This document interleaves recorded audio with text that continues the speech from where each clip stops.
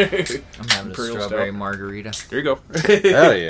I don't drink beer all that often. Anymore? Yeah, really? That's what I was saying. All the the beers left there is like for other people. They've left them, yeah, for sure.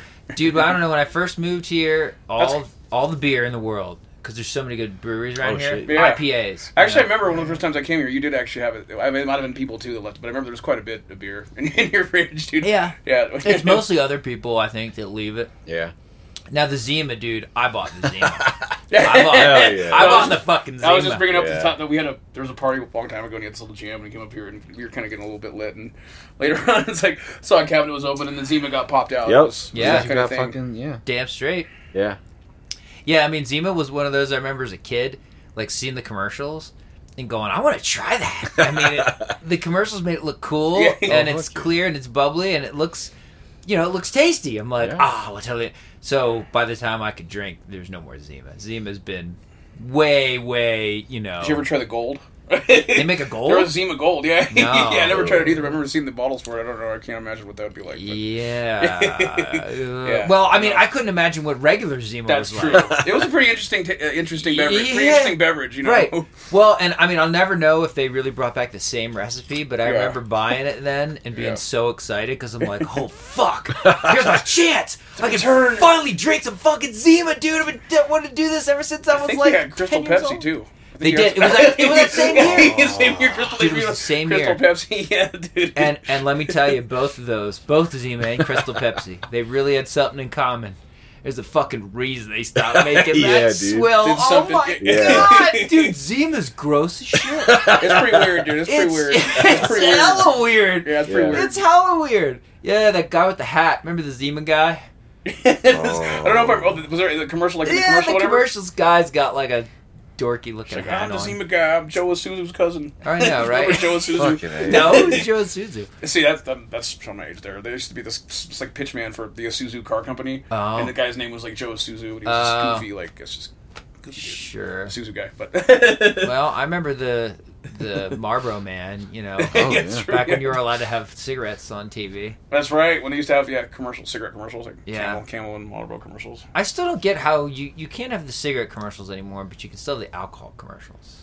Yeah, right. I mean, they got to make their buck somehow. I mean, one of those entities. It is kind of weird about the cigarette thing. Yeah. Considering how ingrained tobacco is with this country. Yeah. Like, I mean, it's part of the foundation of And don't get me tobacco wrong. is- I mean, I'm glad it'll kill you. Yeah, Yeah. I'm glad it's. But kind of booze will kill you too. Exactly. I mean, come Yeah, on. Why for are sure. we? Who decided that? Somebody fucked up over in the tobacco lobby. Yeah. Well, they get in all that trouble back then for lung cancer, remember? And then the tobacco, obviously, that was funny. The cigarette people were like trying to lobby against the vape people, which is yeah. very funny to me. No, don't vape. Buy our cigarettes.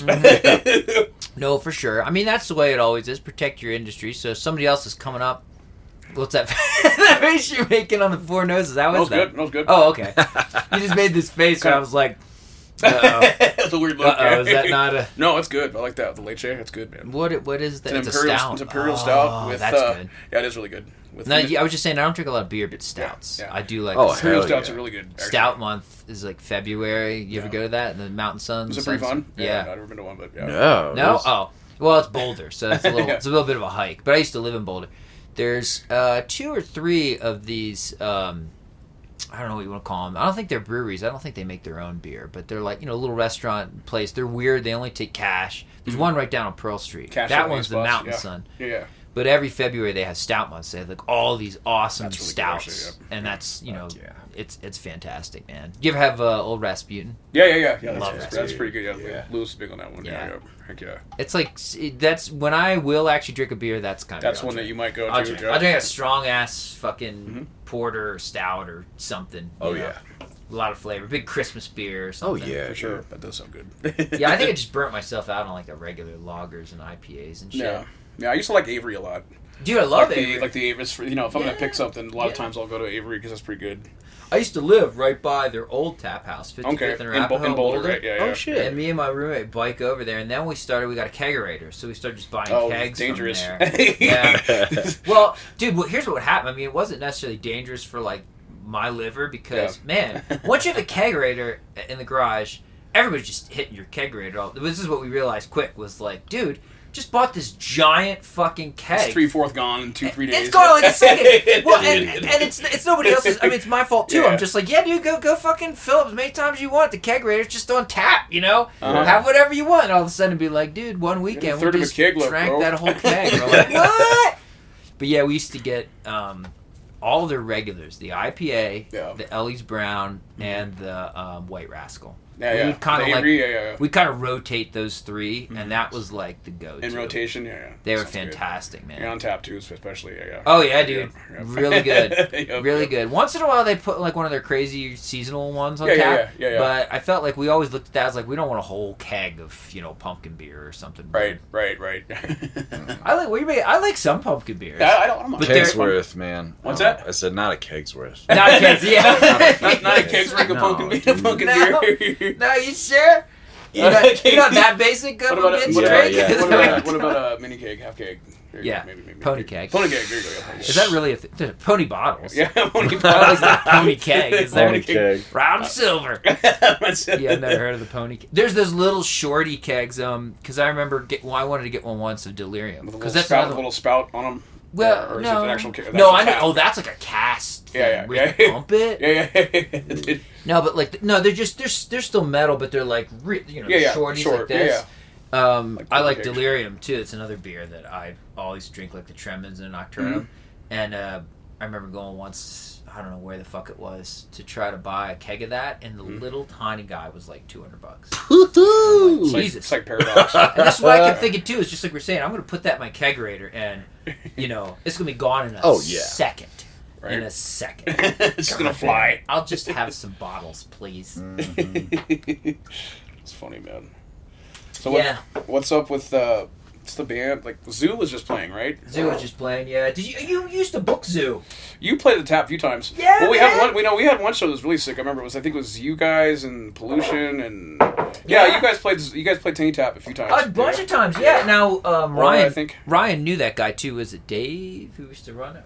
Dave Fox. Tall Dave, big tall Dave. Tall Dave. Dude. Well, I used to work there. No, you're right. I remember I booked you there. You introduced Jesse Deluxe, me. that show with Jesse Deluxe. Right. When I was doing my video game you set. You were also dressed up as Luke Skywalker. You had the X-Wing suit. Yes. You had the X-Wing suit on. That's right. Yeah, man. Yeah, I was just telling. I don't know what it was telling. It's like I've seen Mike in like a few different outfit varieties. I think Pikachu, the X-Wing suit, when I did that game show, the like video game chiptune stuff, I always wore like a different getup. That was cool. But Tennyson's, man, you're right. You introduced me to Tennyson's, and then I remember the one time I got offered from Ryan Eschenbach, my drummer. His band Falchemist was playing. Falchemist, they played there a few times. So because he knew Dave, so he was booking. So he asked me to open for them. And I came there, and I think that was the big, I was like, oh yeah, I've been here, I know this place. But that's where I really started to fall in love with that place. And then, Zoo, that was our favorite spot to play, dude. You guys usually had good shows there, They're always fun. They're always fun times, man. That guy was awesome. When they closed over the pandemic, I was sad. And that was a bummer, dude. I went back and saw that they bulldozed the whole thing to the fucking ground. The liquor store, too. The liquor store, the whole thing. The studio, the tap, the whole thing got leveled, So, and maybe you know this if you know Tall Dave, as you call him. Yeah, Tall Dave. I know Is he gonna do anything else? Is he gonna maybe? Well, it's kind of funny. Place? Every now and then, it's pretty funny with Dave because and I knew him for a while. I was there for quite a bit, and he every now and then he'll message a bunch of us and be like, "I'm getting that itch," blah blah blah, where he kind of hints about maybe doing something again. But he's playing drums right now for Michael Hornbuckle. And Dave's actually a really good drummer. Yeah, I know that. And so I think it's a good thing, actually. He's an accomplished drummer. He needs it back because he's a really good drummer. And sure. As much as I do like it, he was getting a little bit. I mean, Dave was, Dave likes his whiskey.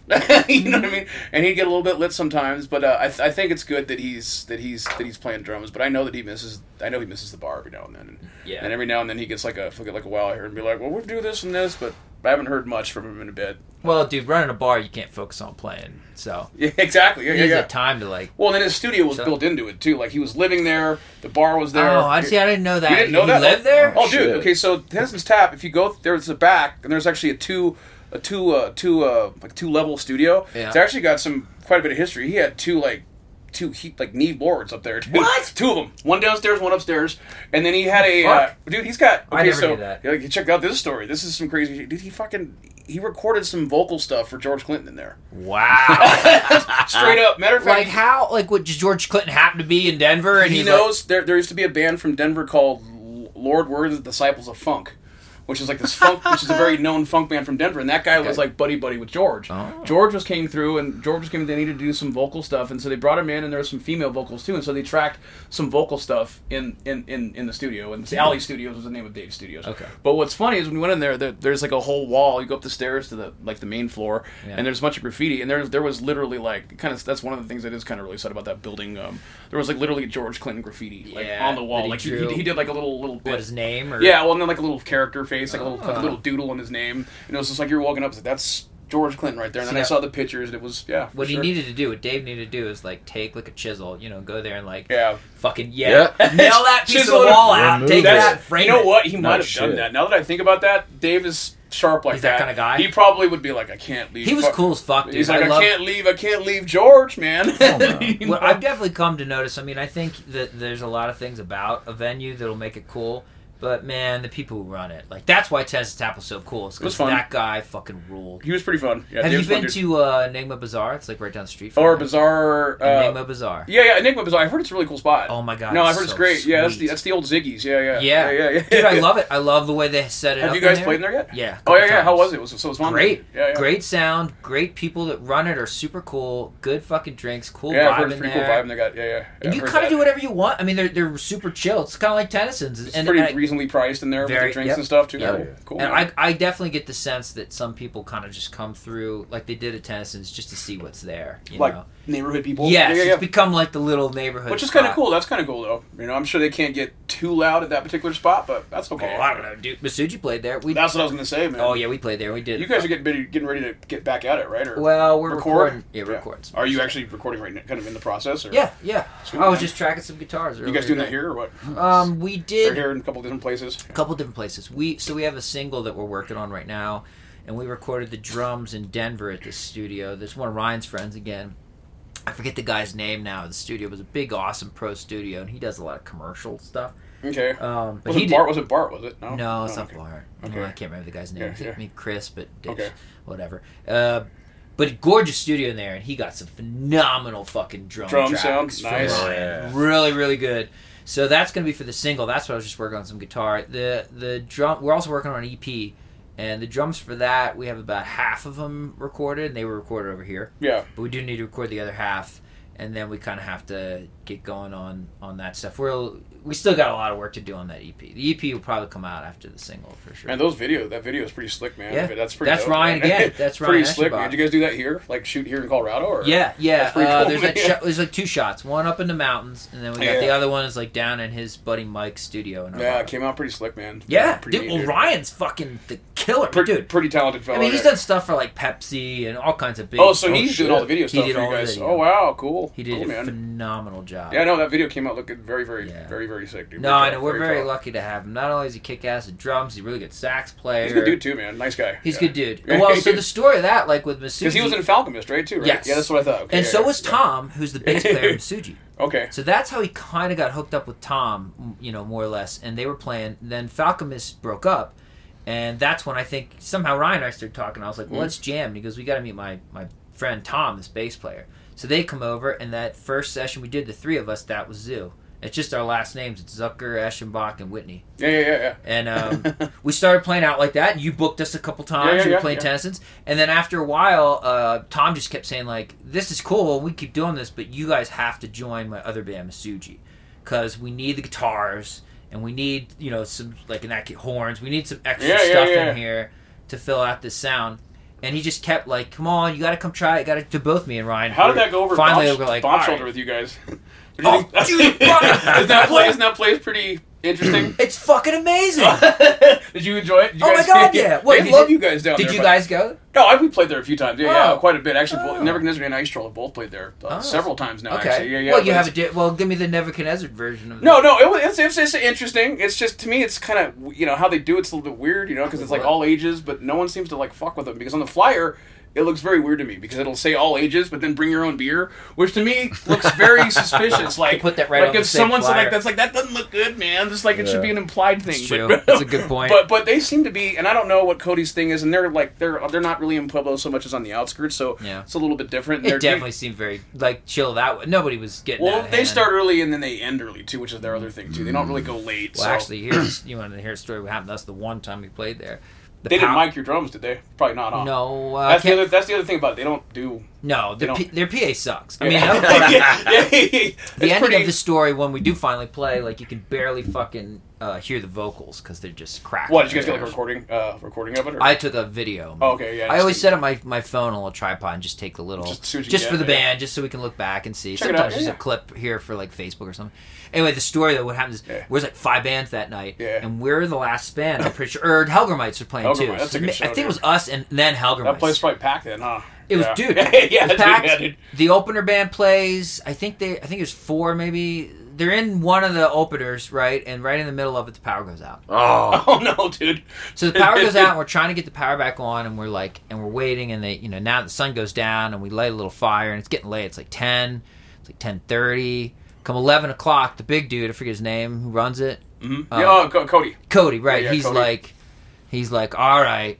I guess we have to call it. Now it's getting so late that my neighbor's going to kill me if we start to show up at midnight, so we're just going to have to give it up. And as the bands are starting to walk down into this dark thing, to go get our amps and shit, the lights come on. Oh, shit. So and he's there, he's like, should we cancel it? We're like, no, we're not going to cancel it. Just fucking do it! And then we just fucking started doing it. Oh, look at it's the tall man. It's the tall man. He brought his own man. He brought his own. Hell yeah. It was a hug. We were just talking about the bomb shelter. One of them, have a seat and fucking. Oh yeah. Jay's still gonna make it, I think, right? Yeah, he said there's. Did you leave the door open up there? Yeah, it's cracked. Cool. You want to text him and tell him just come down? He said there's some traffic. Yeah, dude. How was? Yeah, they love you guys down there. I remember some friends of mine from Masuji, some friends of mine that are from Pueblo, like Sword and a couple of those dudes were like, dude, we love Masuji, man. Yeah, cool. So they were all excited about you guys going up there before that happened. So that's cool, man. That's what you guys did that. We did, and we played another place in Pueblo, but I thought it kind of sucked. Was that Blowback Gallery? Yes. Blowback, I didn't like it as much. It's kind of weird there. I don't like that stage. Ryan probably agrees with you. Yeah, you didn't like Blowback? Well, I think it was mainly because of how the guy handled the sound. The sound was awful. Your mic is that clip-on mic right there. Okay. I'm going to tell Jay to... just come down? Yeah. To text when he gets here. Okay, that's cool. Alright, he just pulled up. Alright, so nice. You're waiting. Do you have a bottle opener? I do actually have a bottle opener in the other room on the beer fridge. There's on the top of the beer fridge. Alright, cool. I'm going to go get Jay. Cool. And you just do like a basic. What's your basic approach to these podcasts? Just general questions, chilling. No, it's just chilling. There's really no general questions. That's cool. Yeah, I don't know if you listened to any of them yet. There's only been like 5, but no. Is there a specific website for it? It's called Denver Rock Scene. Denver Rock Scene. Okay, there's not like a website per se, but it's on. If you search, it's like a group page. Cool. There's a Facebook, and if you look in like Spotify or Apple or anywhere where you get podcasts, you're going to see Denver Rock Scene. We're the only one actually somehow under that name. Yeah. Cool, man. Yeah, no, it's been fun. I think what's cool is you know the band Milquetoast? I've heard that name before. Yeah. I mean, I haven't seen them live, but I know the name, yeah, dude, those guys are awesome, and they're good dudes too. And I know they do a podcast, and that's out of here. I hear out of Denver. Or? Yeah, and I mean, there's a few. There's like a handful, and they're awesome, and they're good at what they do, which is like programmed. Like we're gonna have an interview, and we're gonna play games, and we have this whole setup ahead of time for it. And I also used to do this podcast way back at Penn State that was called Sonic Boom. That was also very much like that. That one had like little theme music and segments and pre-recorded things and all this. And this one, definitely I didn't want to do that. This one, I've been listening to some other shows that are out now that I really like. And like my favorite shit is definitely just some people, usually famous people, sitting around together, having a drink, and fucking shooting the shit. Yeah. It's my favorite shit. And I was like, I just want to do that, but with my friends. Here you go. And here we go. Here you go. We go, man. Yeah, man. So I don't know. I start rolling it right from the get go. It goes long or short or whatever. Word. All right. Jake hath arrived. Hath arrived. Cool. Cool. So I was saying, Jay, he's gonna just kind of squeeze the cheek and Perfect. Want to get in the middle? Yo. What's happening? Hang on, you're in the middle. Yeah, perfect. I can use the restroom real quick. yeah, it's right around the corner. Right around here? Yeah. Oh, thank you. Yeah, let's check you out. Give me a hey. Lavalier. Wire Lav. I like Exactly. it. You got my levels? I think you're there. Yeah. That was Cool. look real small there, but All right. Well, no, check they're great. 1, 2. They're fucking great. It's all fucking great. I was just telling these guys, like, there is no format. We started coming down here shooting the shit. I've been recording already for like Oh, have you been recording already? yeah, Cool. for what 20 minutes. But that's fine. I mean, I've had some. I was saying I don't do any editing, but sometimes I will like whoop off the front or the back or something. You know, you got to get I got one right now. You got to get the main core of it.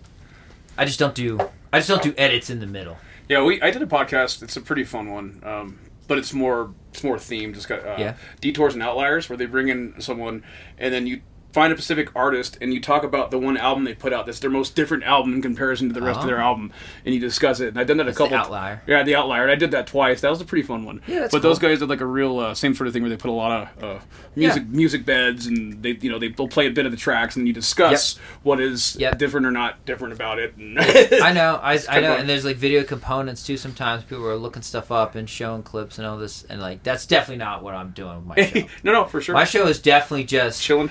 You're part of the Denver scene, and you're hanging out for like an hour or two. That's literally the show. Well, that's cool. It's been doing okay, actually. I'm surprised. You know, I didn't know what would be good or bad numbers for podcasts, but apparently, like, they're not so bad for 5 episodes out. That's like, awesome. I'm in the top, whatever it is, like 10% of all new podcasts. So you can Really? you can get your plays like figured out there. That's awesome. Well, yeah, you get your streams, your downloads, you can get numbers. But now I immediately went like, oh my god, I get some sponsors because we need sponsors. And no, dude, sponsors, psh, you got to have like thousands and thousands. I've got almost 200 downloads. now. Wow, that's pretty good, man. That's awesome. It's good for only doing this for 5 episodes. But that is the formula of like, there is no formula. It's like Seinfeld, man. It's a show about nothing. You really just I just want you to chill. That's why I'm always encouraging. Not that, I mean, a lot of people come down here dead sober and still just had a good time. Right? So when sponsorship kicks in, is it like you have to like stop the show and do plugs? Oh, see, like, well, that's what I don't want to do. You're like, wow, I'm getting Speaking thirsty. of sleeping on vans, Casper mattress. this segment brought to you by Astroglide. Well, Astroglide I would do. If it was a really funny one, I would totally do it. Don wants Never Kenezzard to be sponsored by Astroglide. Yeah, you get a kick. So it says NK on one side, you flip it around, it says Astroglide. On the other side, yeah.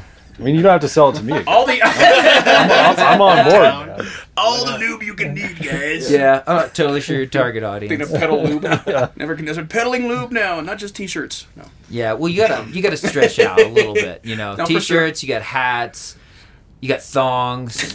Why not some fucking Astroglide? Lube, personal towels, like the whole thing. Man, like it's just Even go lube there. isn't that bad. Just go Why there. not Astroglide? Just sell at the shows. You just sell branded Astroglide. There you go. Official licensed retailer, reseller of Astroglide. Hey man, if graveyard people can sell their pubes, And from what I understand, they've sold quite a bit. like they're harvesting. What? They're harvesting pubes? Okay, so these guys... Yeah, they sell jars of their pubes. They have Who literally- sells their pubes? Graveyard people. For this band, they're the drummer and the keyboard player it's for a band. the current Ice Troll lineup that we we use. It's got a keyboard player and drummer, and those guys have another project called Graveyard People. Okay, right. Which is kind of like nerd rock, kind of like proggy nerd rock, but their merch table is pretty interesting. And the funny thing is, people like literally have bought. I mean, I've seen people buy jars of like pubes, dude. They're like.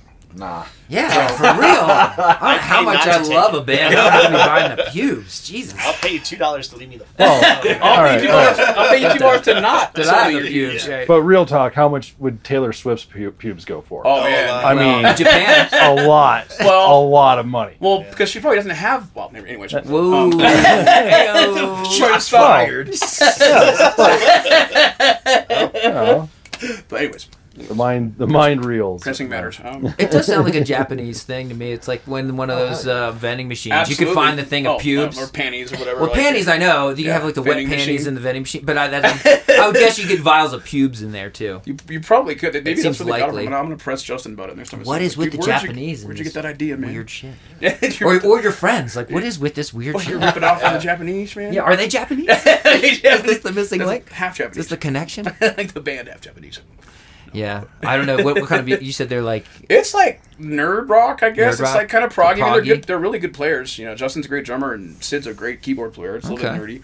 That's cool. It's like a little bit show tunes, a little bit grindcore.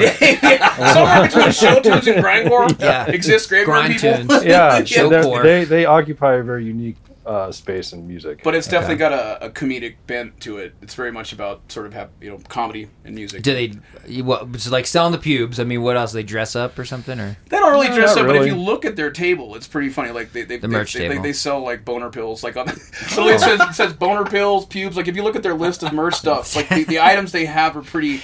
Is it also music too? It's I might also have a picture. I bought a CDR from them. Okay, and a CDR for $1. Yeah, I might have a picture of their merch. Well, you have to have something to listen to while you're looking at your pubes. I don't know. I guess. Smelling them, I don't know. Whatever you're doing with them. Eating them. Well, the funny thing about it is that they just recently went and did like a little tour, a little run through like the Midwest or through like the Heartland, like the breadbasket, and they said they sold more there than they did in town. Like people were just like, yeah, people are freaks. That's what I'm seeing. Looking for a reason to stretch out, I guess. The Heartland's full of freaks, I think. Yeah. All that sexual repression in the breadbasket. Cornhuskerland. But so I haven't spent a lot of time out there. Yeah, neither have I. I mean, I don't know. I mean, do you guys play? How far do you get these days? Like playing just around Colorado, or we went down to New Mexico. Yeah, I've been down to New Mexico a few times. Wyoming. But yeah, we play Wyoming. I think a bunch too. our next jaunt out will either be east or west. Yeah, it's just we're like such an island, so I know. fucking far to like get. You got to anywhere. drive for hours you guys, and hours Susie, to get you guys anywhere. played out of state at all? No, not before too I really was in the band in the early days, those guys did. They toured all over quite a the bit, U.S. yeah. All over the U.S. Like big tours over and over and over. So they've been around for a while. Misuji's been around for quite a bit, huh? Yep, they have. But since I've been in the band like the last 5-6 years now, something like that. No, Wyoming and Colorado. So New Mexico, like where are you guys playing in New Mexico? What's a good area? Our last run, we did Taos, Albuquerque. and that's it. and Trinidad and Colorado, but we were trying to land something in Santa Fe, but there's only one place to play, and we were not. Well, am I didn't fit the bill. Well, we did. We just weren't. Fucking the timing hippies. didn't work out. So. And then the one in Albuquerque was a little bit ghetto. But the funny thing is, I finally found someone recently who, if we get back to Albuquerque, will get us a legit venue instead of like what we had. But when we were there, it wasn't bad. It wasn't bad. It was just not well pushed. It wasn't as good as Taos. Taos was great. Okay. Now, where's Taos? Is that like further than Albuquerque? No, it's closer. It's closer. It's kind of northern New Mexico. Slightly northwest of Santa Fe. Okay. Even closer than Santa Fe? I'd say it's about an hour. It's about an hour from the Colorado border. It's not that far at all. Shit. Yeah, it's not that far at all. That's badass. Yeah, and I'm sure, as I'm saying, I gotta check that out. I bet you Tom's already lit. Tom does all the booking for Misuji. Yeah. And that's the only act that I really play like live much anymore. Yeah. Well, Don was just saying that Cool Keith played at the same venue. He's getting ready to. He's gonna play there. We played at this like little DIY garage place in El Prado, and Mercury House. Cool Keith is playing there. Yeah, he's playing there, which is crazy. Like we played there, and then we found out a month later that he's gonna play there, and his tickets are like really limited, and it's like this real kind of cozy spot. People there are real nice, so it was kind of neat. Taos was fun. It's a neat little spot. So yeah. that was definitely a fun time. It's real pretty down there. So.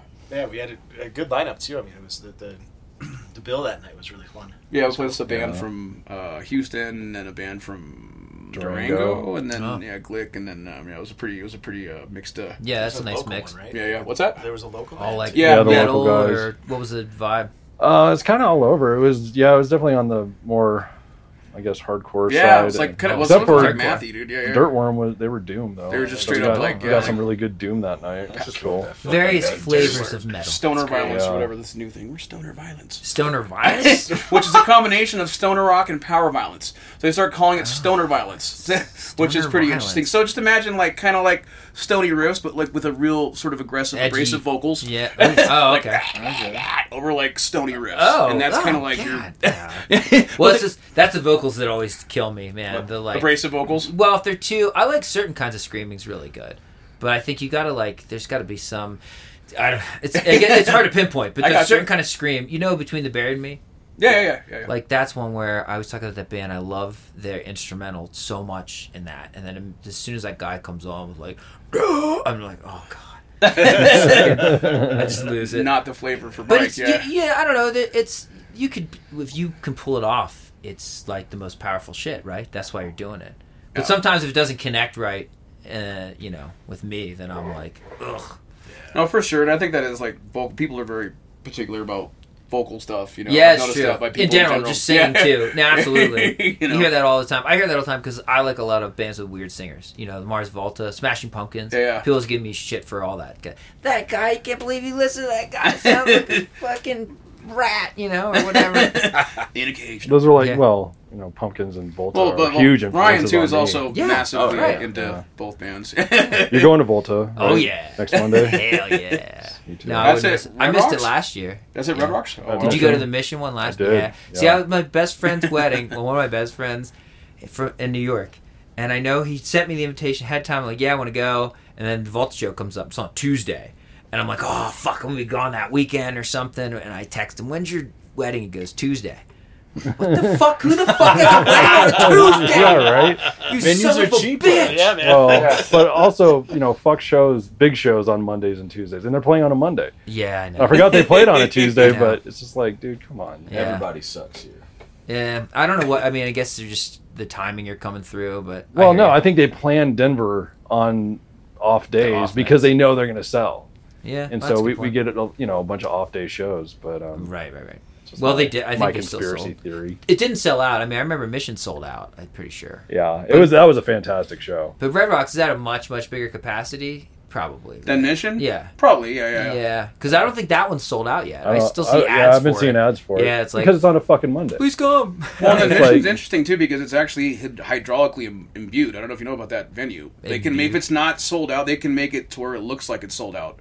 Oh. Like, the venue actually, moves. I didn't know that. It does, and they can... Dude, I actually... crazy. But in general, I love that fucking venue. It's awesome. Mission's cool. Yeah. I saw a pretty geeky show. The last one I saw there was so it was Primus, and it was them doing Rush, which was one of the geekiest things. I saw that. Oh man, I was at that show. Oh, it was geeky. I thought they did a pretty good job. But I prefer. Well, yeah. He made a comment during the show. Well, either way, the singing he's like, I'm not Geddy Lee, so you guys have to sing along with me and help me, dude. Which is pretty funny because generally people can sound like Geddy Lee. Right. Well, it would sound better than him doing it. He did not sound very good doing it. Well, you're talking about two of the more unique in both Les and Geddy. I don't know if you want to call him good or whatever. Les is like... But Les couldn't... Well, no, Les can't hit those kind of notes and stuff. He just can't do the vocal acrobat. That's hard. I saw Rush live once, and really, I almost too. They're awesome. I almost felt like watching him was like a carnival act. Seeing him play the one point. Who, Les? Geddy. Yeah. The one part he's singing playing pedals, singing and perfect, keys. playing like notes on a key on the floor, and this one while he's playing. While he's playing. I'm like, dude, you must be on some roller skates. Like, what the fuck, bro? He's a mutant, man. He's a mutant, but it's like he's literally playing though. He's a mutant. He's a freak. He's pretty sick. Yeah. I saw him once, and it was just them, and it was like an evening with Rush at the Fiddler's Green, and at the time I was still kind of into him with my brother, who's a drummer, and he ended up getting a little. It was kind of funny. He went because he was really excited about seeing Neil Peart, and he got a little bit tipsy, and it was kind of funny during Neil Peart's solo. My brother just he's like hunched over, trying not to get sick. Yeah, that's one of the reasons why he came out there, because he got too partied before he went. But that's they were fun. Rush was fun. I feel like the shows they do always start so fucking. The headliner, by the time they start, it's like, oh. Yeah, Ryan's got, was it this weekend? Queens of the Stone Age this weekend. Yeah. Red Rocks is kind of notorious for that. Now, Mars Volta, they have one opener. But they'll probably start earlier. Do they? I thought it was just a new... Oh, no, it's Terry Ginderbin. Right, it's her. She's doing a solo set? Oh, it's a solo. It's not. No, she has a band. I don't know. I suspect there's some legal thing going on because but it's not one of. She's been as Terry Genderbender for the last. Maybe while. Sargent House owns the Butcherettes. Or something. I guess I know. She booted, or one of the original members left the band, and I think there was some bad blood there, Okay. so it might kind of a bad split. Might have come home to roost at this point. Man, I've seen them once and they were great. The Butcherettes was great. Yeah. She's awesome. The Melvins and they were another awesome, freak, in a different way. But I she's love her. crazy. Did you see them live, Brian? dude? Oh yeah, I've seen her a few times. That chick rocks. That song with Moans, it was awesome. I don't think I got to see Bosnia Rainbows live. I'm pretty sure. I've seen her a couple times too. Mostly Le Butcherettes, I think, is what. They're fun. They were fun live when I saw them. They kicked ass. They were neato. Bosnia Rainbows are really good too, though. I like that. I don't know if I've heard too much of their stuff. I still haven't heard that record. Oh. Like out of all of Omar's stuff, I really haven't. Well, that's the one I haven't really. It's a lot more pop. Followed down. Oh, is it pretty poppy? Yes. Yeah, it's very. Yes, it is. Be prepared like for that, right? I like a lot of pop. Yeah, pop music, I do. It's a good record. It's a fun listen. No. Huh. Give it a shot. That's Lopez on that. That's a Lopez record. Oh, okay. Yeah, it's his project, one of his side projects. And then Terry's on that. Terry's him part and of it. D'Anthony Parks. Okay. Parks on drums. Word. He was good. He was weird. I think he played on like the last vault, the Nocturnicate. Yeah. Good stuff. Yeah, they were. That broke up like all good bands, but you guys haven't broken up. No, not yet. You managed to keep it together. Somebody just asked me, like, how long you guys been going? I'm like, shit, we were 10 years deep at this point. Well, you guys started, what, 2014? Well, 12, I think me and Jay first kind of got back together in around 2012 is when we started kind of getting first went down to the basement and, like, started just jamming again. Mm-hmm. Yeah. But that, that might not have counted as until Steve, the incarnation. When did you name it Nebuchadnezzar? That had been probably 2013. Yeah. Okay. Well, before after Steve arrived. I think that would be reasonable. So it's been about a decade. Yeah, so, dude. It's my philosophy. Longevity means a lot more than even technical execution. Like if you somehow keep your shit together, and just like exist, then that's part of it. You're gonna do better than 90% of the people out there because they just. They swap, they drop, and then they're gone. It's not investing enough in it. Yeah, it's also incestuous though. Like members will start new bands with each other and stuff. Totally happens all the time. Yeah, which is fun sometimes. Yeah, sure. I mean, sometimes you strike some gold doing that, but you also do kind of dilute things a little bit. Yeah, in doing that. Drake's all quiet over here. He's just enjoying his 8-bit fucking. Yeah, well, we don't know what we missed, but Drake is the new guy. Yeah. Oh, how new is new? 6-7 months. Yeah. Oh, that is super new, dude. Yeah. For 10 years, no shit, right? Yeah. There's a lot of chemistry to walk into. That's right. With that, you guys there's a mind meld that I'm starting to melt into myself. Well, and Drake used to play. He was in Burning Sister. Yeah, and so they used to play a lot of shows. We played shows with you guys. Yeah. Always, sure. quite a bit actually. On in Kerry. Where was that you're talking? Burning Sister. Yeah. Oh, but where? Oh, I thought you said. No, we would play shows with all over the place. Never with us. We played a lot together. Fucking awesome. Yeah. Well, yeah, it's the same thing. We'd be watching Burning Sister, and Drake was up there just shredding. We're like, damn, he's good. Yeah. It's got some licks, And then I guess he. Opened up. It opened up. Well, no, he took off from the band, and then sometime later he hit us up. He's like, "Hey, you guys thinking about another member?" And I was always like, "Well, only if it doesn't require any work." Right. that was kind of my stipulation. Like, I don't want to have to hold somebody's hand and teach them everything. Another mouth to feed. Yeah, and but he showed up. He learned the songs. Quick. He took it upon himself to do the work. And got some serious chops. It's holy shit! Dude can play, and he can play our stuff. So there was very little a couple things, but really he just. It was pretty quick. Yeah, I mean he was up there, and it sounded pretty good, pretty quick. So it was pretty. That was awesome. He took the reins and just ran with it. So it was. So here he sits. You're mostly playing? Did you start writing stuff with these guys at this point? Or you're mostly playing their. We've been doing a little bit of that as of late, but mostly just getting up to speed with the 2 albums and then some of the new stuff. But before that you only had 1 guitar? Right. So did you overdub another part and he's learning the other parts, or how you? Not really. I mean, you making up your own part? I'm just curious. Well, we had when Steve was in the band, we had two. You guys had another guitar? Well, we did. he was an original member of NK. We did have another original member. We did have another bass player. Or excuse me, another bass player. Bass player, yeah. But he was a guitar player. But he was a guitar player too. And he was my roommate, and so he just kind of fell into the bass role just out of default. Like he was a longtime musician that didn't have anything going on. So he was the default bass player. The bass player. Okay, but still, there's only one guitar. I'm just curious. Yeah. What but are you playing? Then you added another guitar, but what parts are you playing? I mean, it's doubled up. It's complementary. It's kind of ad hoc. Whatever sounds best according to you. Yeah, so you're writing your own parts. Pretty much. Yeah, a lot of it is doubled, but and then he'll throw the octave on whatever I'm doing. Yeah, I love that. Well, even just simple like octaves and fifths are so nice, man. Well, and I think Drake brings a really great part to like a lot of the new stuff that we're playing, and so we kind of stretched out on one of our newer songs to more of a thrashy sort of song sound, yeah. And Drake does this really cool, just double picking thing throughout the whole thing, just adds a whole new layer to the song, and it's just nice. It just makes it that much more brutal. Yeah. What kind of amp are you playing? Fifth or a 6505 plus. Oh, shit. I mean, that's what it like wants to do. Yeah, is that crash and shit. Yeah, The Burning Sister was pretty saturated, kind of blown out stuff. So I had a Laney AOR 100, which I love. Yeah, but Laneys are nice. It didn't have the kind of tightness I like. So it's like they've got two really different kind of sonic territories. Oh yeah. So it covers a lot of ground to have each of them. But dude, that amp, I mean, I've dropped it before. Like I was at a show and I just dropped it off the top of a cab. It was fucking fine. It was like a 3-foot drop just straight down. Like, and that's a 2 amp. Like it didn't give a fuck. We saw it, man. You're just like Badger don't give a fuck. No, that's incredible. That's PV, baby. It's like it just asks for more blood. Iron Man over there. It's definitely a cringe moment to see. Of course. I'm scared of the amp like just tipped over when they're like, ah! Yeah. Damn! Yeah, dude. Well, there you go. That's a testament. Also with the tone, tone and everything, but it can withstand a 3-foot drop. Yeah. Drops hat.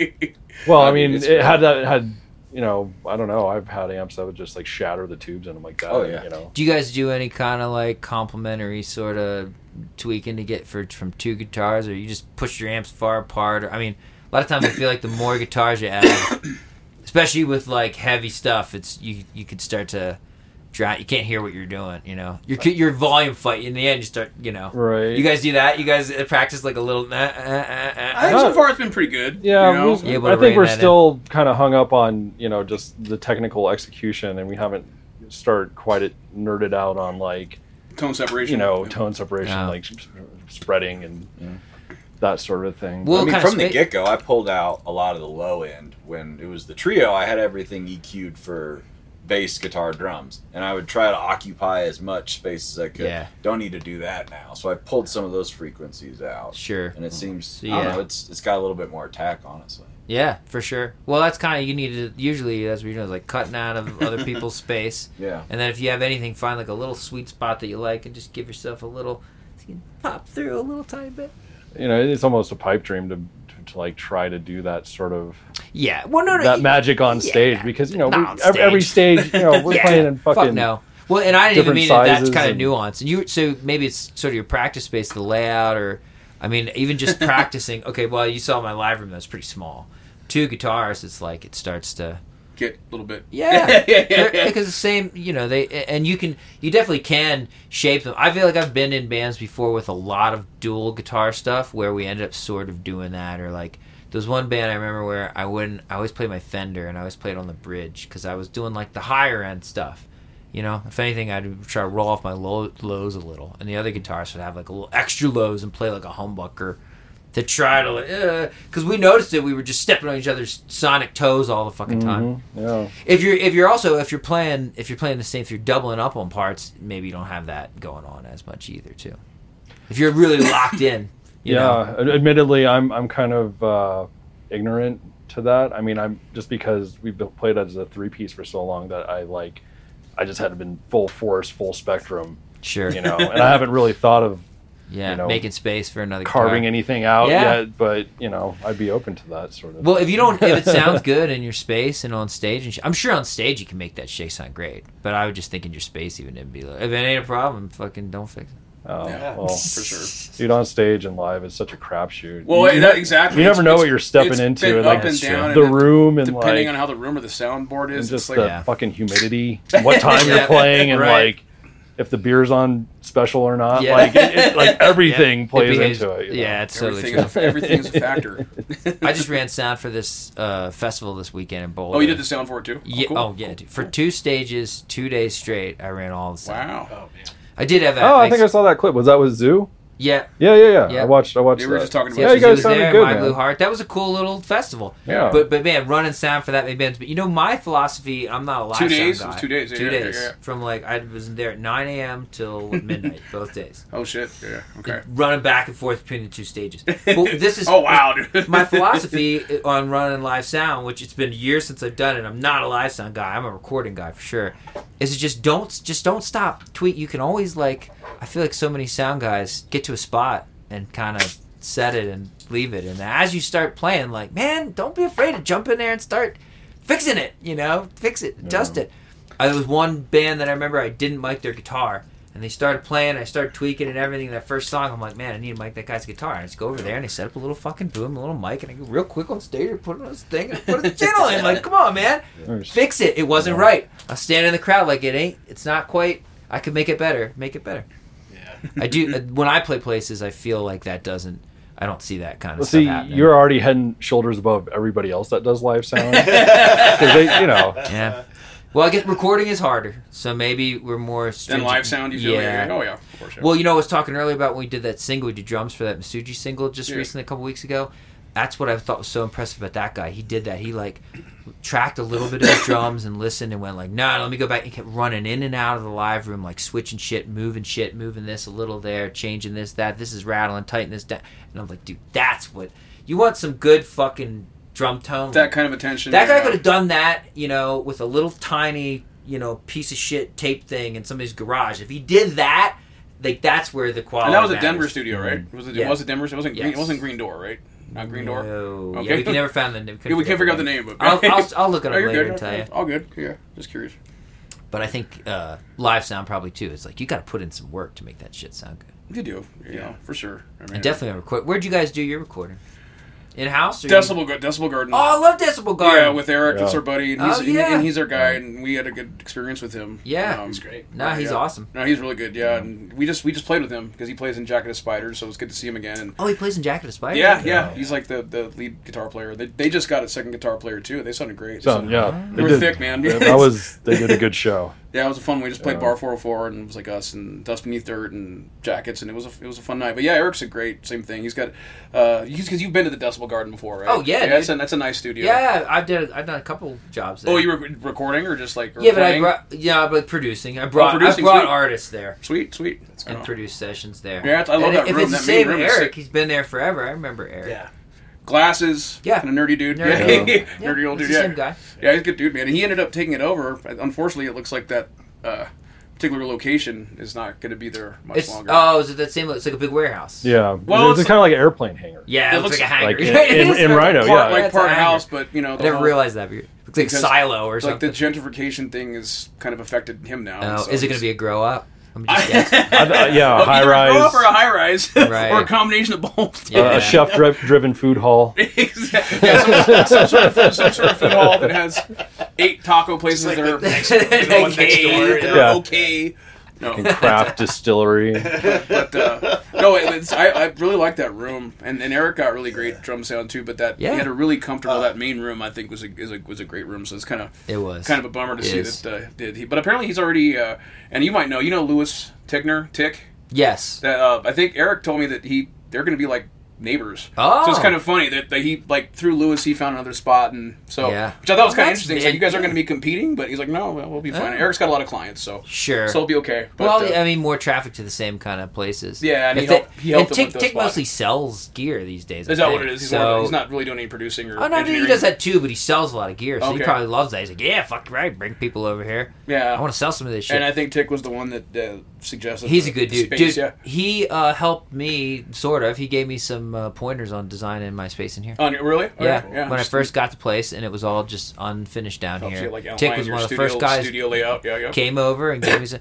There was certain stuff like putting the ceiling in over there that I was going to do, and he's like, "Don't do it yet. Like listen to it first before you do this and that." He's like, "You can always, do more." Sometimes before you jump into something less. Immediately, make sure you check it out. Yeah, absolutely. Right. He's like, slowly start to build things and see, what really does isolate sounds and what makes a difference and what rattles and what doesn't. And he's a good help. Science, man. Yeah, science. No, right. Yeah, well, more science. Hey, I have a master's in acoustics. He's a scientist. I am a scientist. The scientist. I don't think Tick is a scientist, but he's got a lot of experience.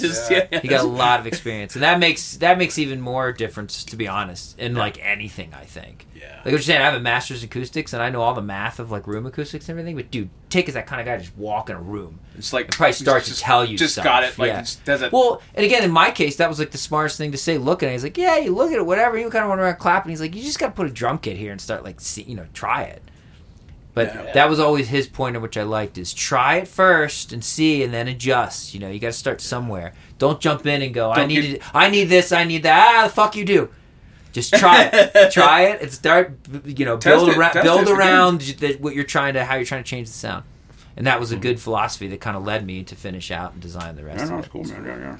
Yeah, he's a good dude. Yeah. I saw him at this. There's this convention I go to in Westminster every year called Vintage Voltage. You ever hear that? Oh yeah, the big Vintage Voltage. Yeah, for sure. Dude, cool stuff. Yeah. Crazy, weird, like guitars people make that look like Star Trek spaceships and shit, and like very bizarre, weird old amps. A lot of cool records. I bought some laser discs. I feel like the last 2-3 years, that's the only thing I can walk out of it. Oh, this year also I got some old, beaten up Metallica tab books, guitar tab.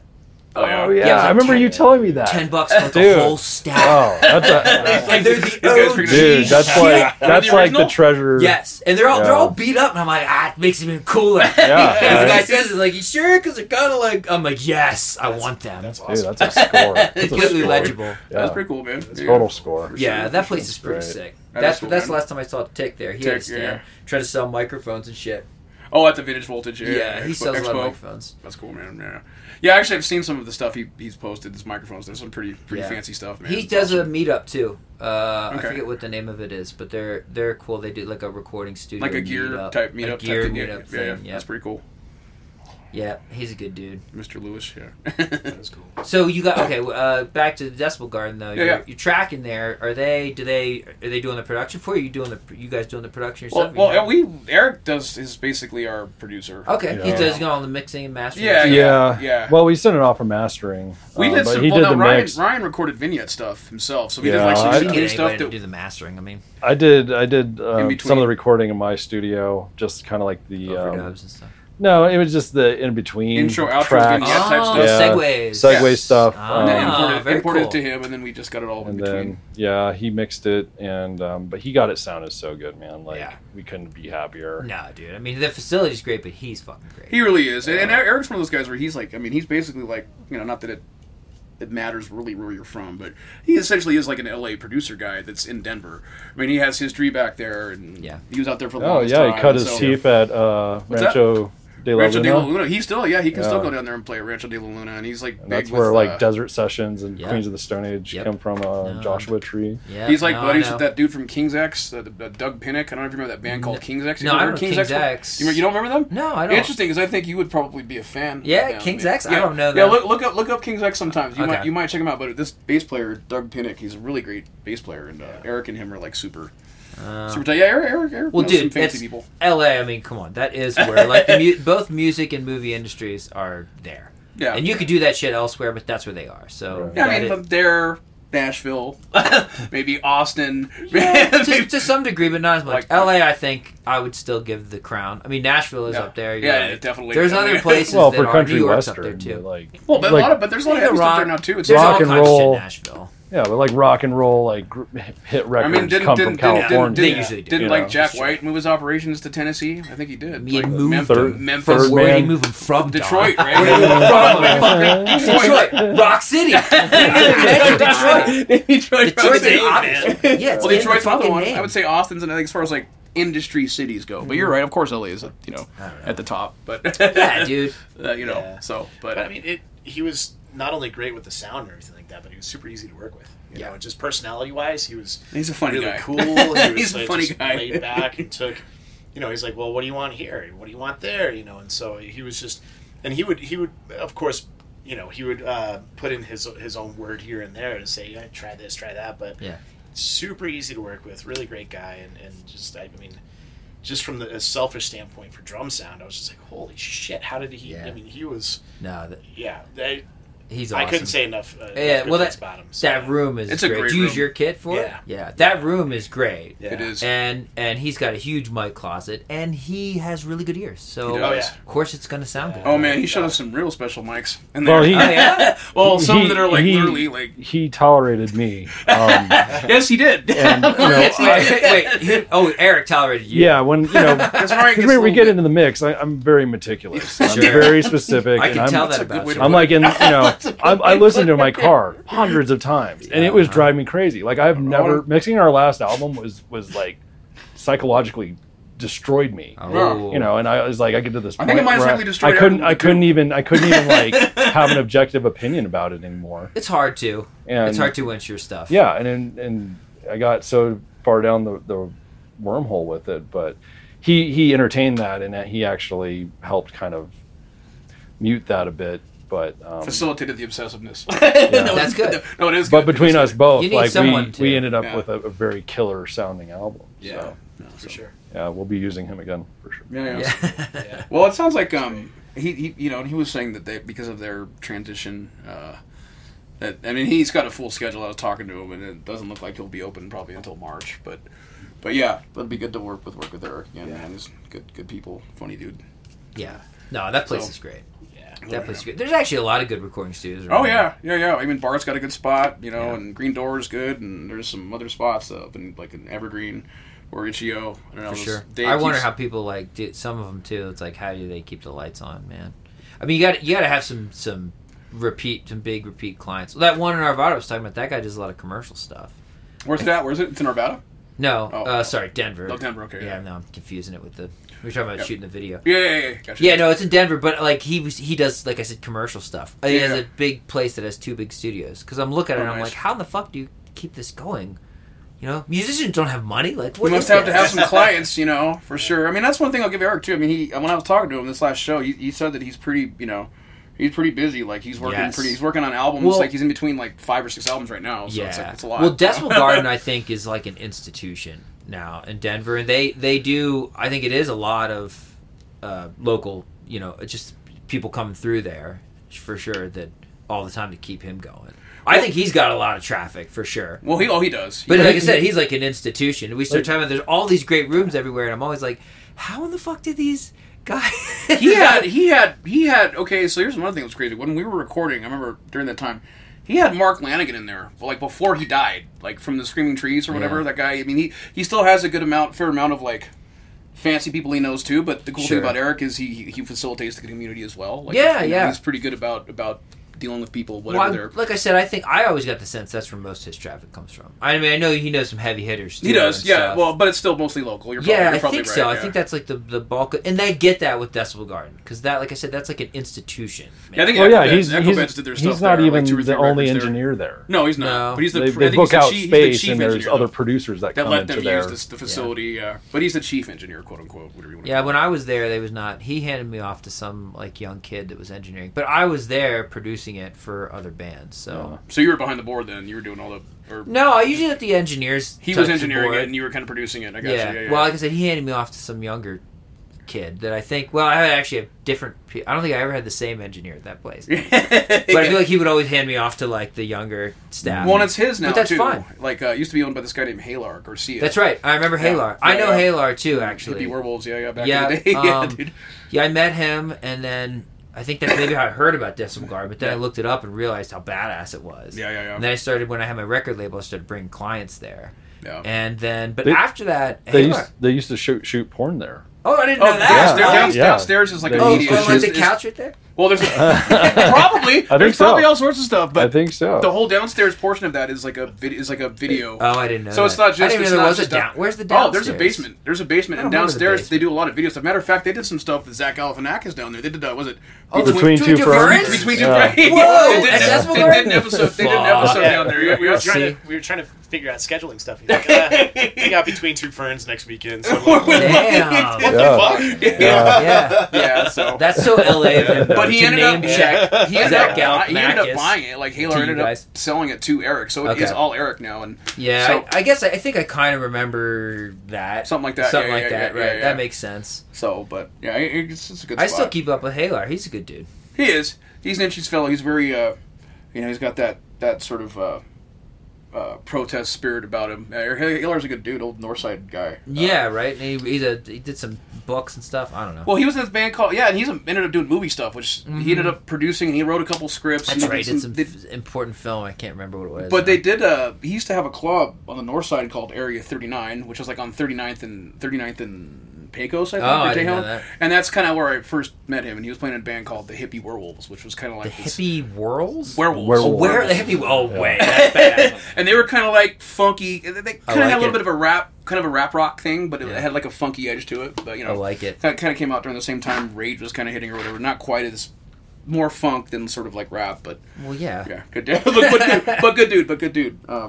That's cool. Good guy. Man, so. No, nice. So we'll see what Eric does with the new facility. I'm guessing it'll still be like Decibel Garden. So they're not moving. I thought you were saying they're. Oh, they are. Yeah. But I just wasn't sure if he was going to keep the name or. Dude, it sucks when that. You remember Immersive? Did you ever go there in Boulder? I know about it. I never actually went to the facility. That was my favorite room in all of Colorado, and they fucking, they didn't. I was going to say bulldoze. They didn't bulldoze it, but they gutted it and turned it into a grow out. Man, tragic. Just I mean. Come on, man! Yeah. It was like meticulously engineered. It was beautiful. A pretty nice room, or what? Yeah, but I maybe to the same point of like, what happened there was kind of like Decibel Garden, I think, where there was another owner, and he ended up selling it to the head engineer, and he had it for a while, but I think he couldn't keep it going. Well, yeah. To your point, like, how do you keep a massive commercial facility space like that alive and running? With recording stuff? In a non-industry city or town, Yeah. Well, you have to have those industry clients, I think. You have to be doing some kind of commercial shit. Or some kind of repeat shit, Yeah. You can't all be Decibel Garden. There's only one Decibel Garden. Yeah. So, but... Yeah. No, man, but good dude. That's cool. We'll get back with him. You're working on this record now. Yeah. We're writing new stuff. And I think we got to the point recently where I'm like, we could probably be recording at the first quarter of next year if we kind of lay in and just stay focused about it. Mm-hmm. So that's the tentative plan, but did you find playing shows like kind of takes you on that? Oh yeah, sometimes definitely. Absolutely. Like, because you're always preparing for shows.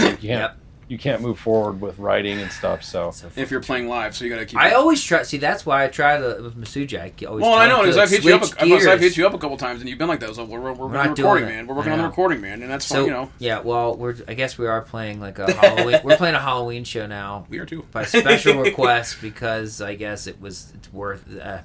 Whatever, but it's tearing me apart because we're like in the middle of writing and recording the process. We have to stop all that and start running songs and doing the set. And I'm like, God damn it! You're in the middle blow the dust off your tunes and get ready to play live. Now that said, I mean, we tried it. And we were like, all right, we got these tunes. There's not a whole lot of dust left on that. We beat those tunes like a dead horse. It doesn't take us long either. Like, if we have a little downtime, a couple practices, we're up to speed again. But once you play together for a long time, I think. Yeah. How long? When did you officially? When were 2018? It's been 5 years now, I think. Okay. 2021, 2022, 2023. Dude, have you guys been back to Elsewhence in a long time? No. No. Well, we did 2020, 2021. 19, I think. No, we did 2021. We did one after we could have done COVID. 2021. 2021 was COVID. Wasn't it 2020? No, 2020 was COVID. So we did 2021. Yeah. And that was the last time. That was after? Okay. I made it. It was like spring of 21. Yeah. Which is probably all right because it's a different. I mean, it's fun. For us, Yeah, for me, it it was just good like time. it's a reason to go camping and play music. That first one that we did was sick. It's a burner. The terminals thing. was fun, man. Yeah, that first one was awesome, man. That first it's just one, a big burner thing, but it's fun. Fun. How about? Do you ever do any terminals anymore, or not really? The last time it's been about a year. It's been about a year. We did one at Bar. We'll probably end up doing one again. I'm trying to remember who the lineup was. We did one. Dude, there, you remember Brett? Right, Sexton. Yes, we played with him quite a bit. Actually. Yeah, and he remembered me from terminals. Yeah. Because I'm playing this group with him now, Witch Baby. Yeah, with Pablo, right? With Pablo, yeah. That's awesome, man. Very weird. And that's John. It's John. Witch Baby. And that's John. Everybody's always like, "Wait, Witch Baby? Witch Baby?" And we get that all the time. We're like, "Yes, you're so clever." And that's with Willis, right? Yes. He's such a. Dude, I love that guy on the drums. He's sick as so good, dude. He's really good. But Witch Baby is a very weird band. Like, we don't really play any song. We just is it improv? Oh yeah, but cool. It's not only improv. It's like way off the deep end, man. You guys get out there? It's some crazy free jazz shit. It's Brett's thing, and he just wants it to be like this ridiculous pile of mess, and we're like, yeah, we'll do it.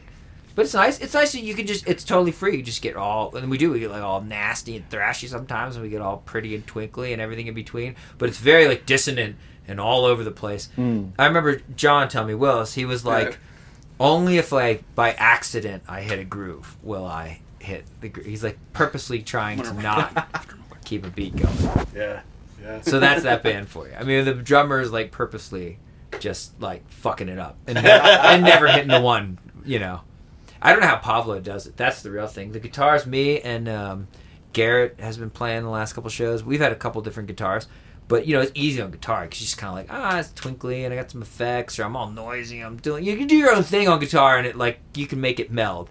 But bass, I'm always in awe of Pablo, like just sitting there and listening so crazy attentively to what John is doing and like trying to keep it together. And John, because he's just going everywhere. Well, dude, in that situation, because Ice Troll is improv as well, and in that situation, the drummer is driving the bus, and yeah, more or less. And it's like the bass player and the drummer have to be very in sync with each other. Yeah, and then whoever else is left and around, like they're just trying to more or less keep up. At least that's how I feel in Ice Troll. Well, it's like I do a good job, but at the same time, it's like, this guy, he's changing tempos, our drummer, Justin, like he's really good at it, but we actually like to read each other too, to figure out when we're slowing down and speeding up. But it's like, you gotta listen. Sometimes he'll just tear off into the atmosphere. It's like, okay, you gotta go here we go. Yeah. Well, I feel like in different improv bands, I've definitely kind of felt that way too. And I feel like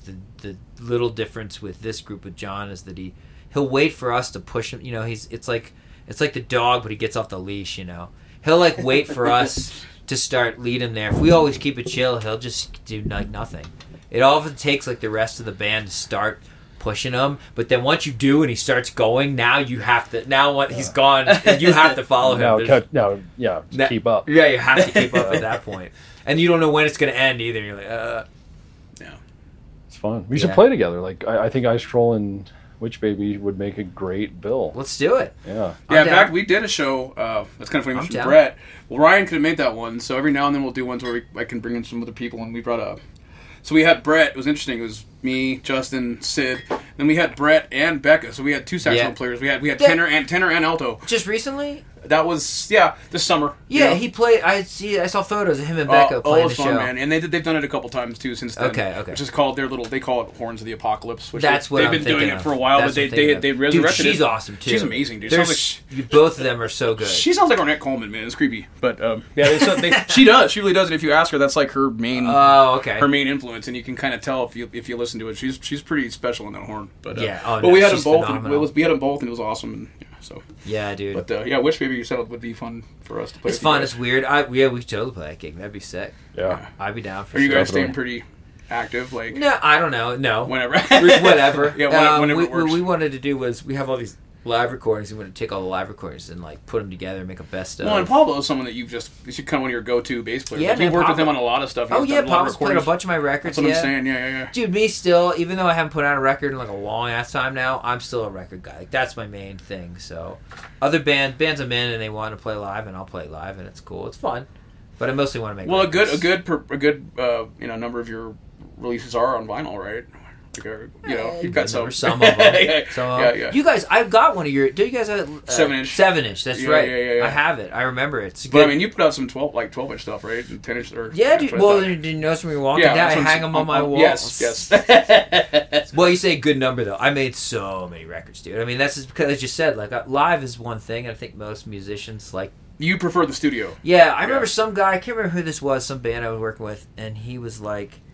I feel like I think we were making a record, and he's like, I feel like the record's just what you have to do so you can get back out there and play some more. And I'm like, damn. Because I feel like... It's the other way around. Yeah, I feel like I have to go out and play this thing now so that I got to make it. So I can make a record. Yeah, exactly. That's funny, yeah. But so I make a million fucking records. They don't all make it to vinyl.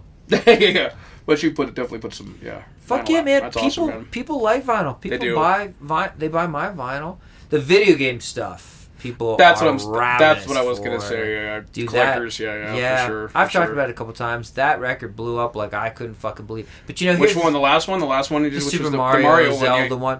But here's the thing about that that's also kind of sad. That record, certainly of anyone I've ever done, has the least of me in it. Which one? The Mario? Yeah.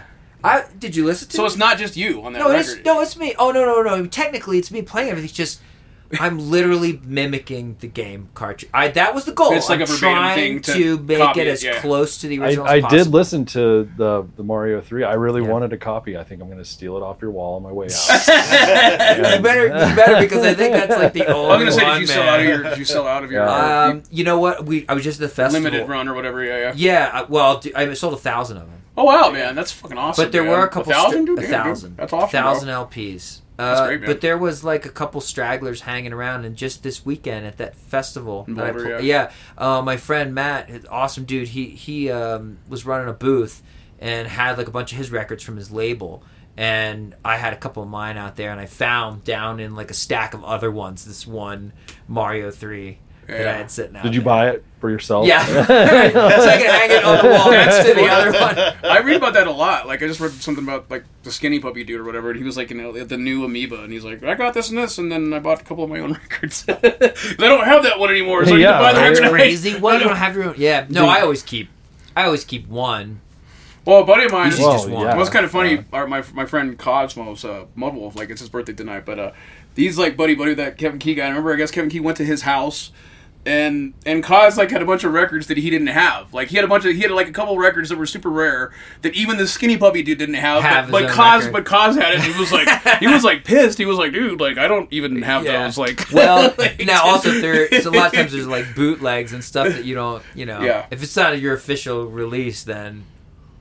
Because you've got pretty good, like, you got, like, overseas stuff, like, people from around the globe dig your stuff, right? Like, buy your records. I don't know, that's why I'm asking. Oh, yeah, sometimes. Especially video game stuff. I'll ship them to, like, France and Germany and China and places. And Jello. And Jello Biafra. Yeah, Jello Biafra in France. Bought a couple of my records. It's true. Did he? Oh, yeah. That's cool, man. I've never seen that picture. It was great. It's like Jello holding up the soccer record. Yeah. Oh, dude. Pretty awesome. Yeah, that's worth putting up on the wall. I know. I should get that picture. Right, of all the records. It's a good one, Fuck my stupid records up there. I need that picture of Jello holding that.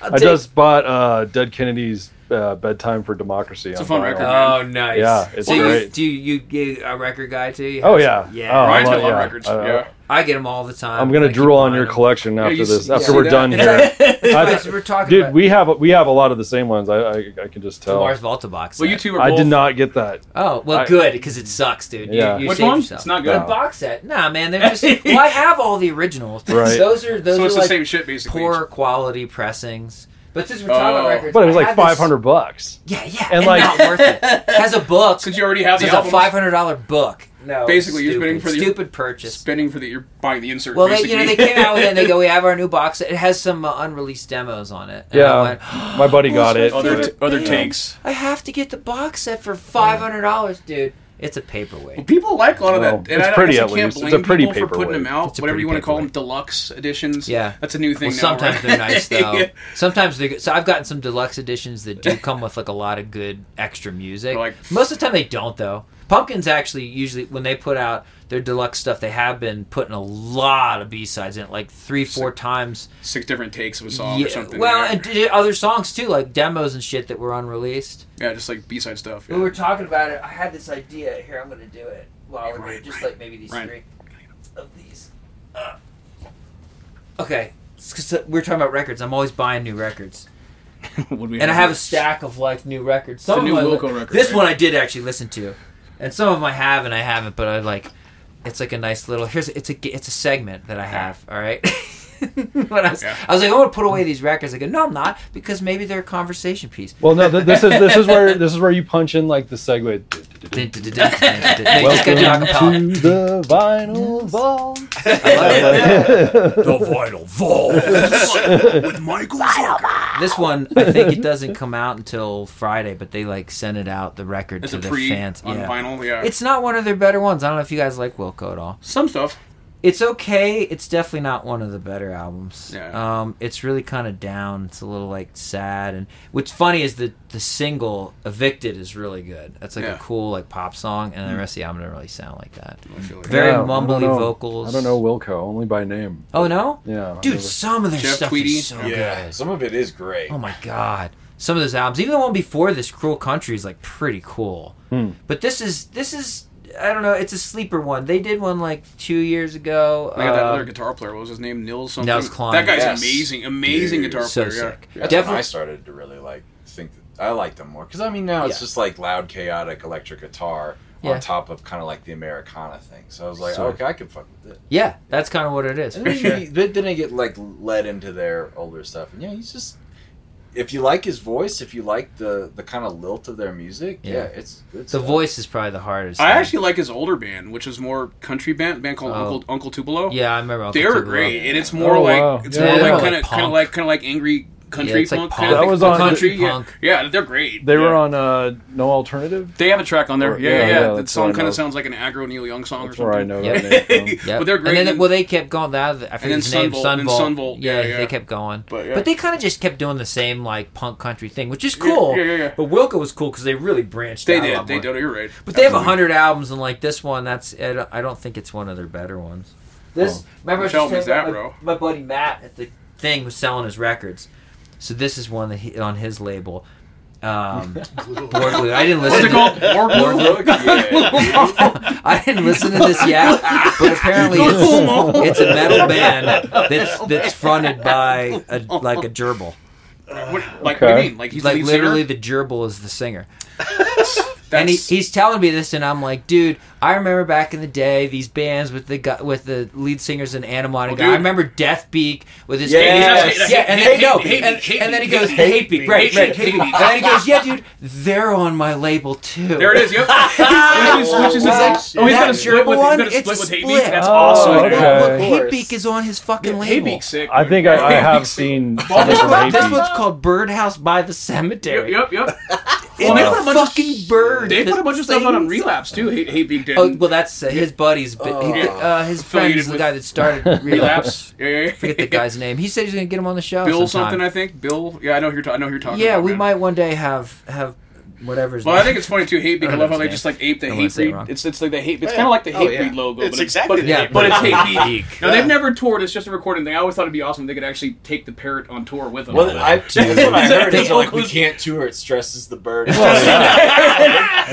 He's got problems. He's got some problems. Well, dude, I mean, what I remember of Hate Beak, and there was another one too that was with a dog. I forget what it was called. The dog band. Dog singer. Yeah. But there's no way you could do that live. Like you could tell those takes of this dog were like heavily. There's like another band too. The Bird Flesh is the other. Instead of God, Bird Flesh is another bird led like metal kind of project. So I didn't listen to this yet, but I remember Hate Beak. Yeah, Hate Beak's fun. I kind of remember what it sounds like. They're actually pretty fun. Or maybe that's good. I don't know. Here's his other one of the dudes too. from Pig Destroyer was actually in Hate Beak.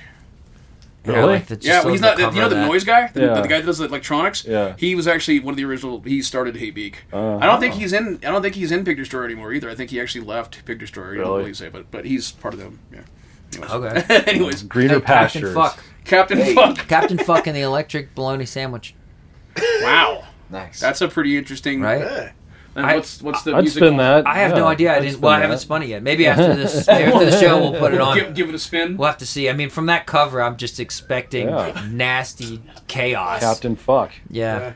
I'm gonna guess it sounds a little like Hate Beak, if I'm gonna be honest.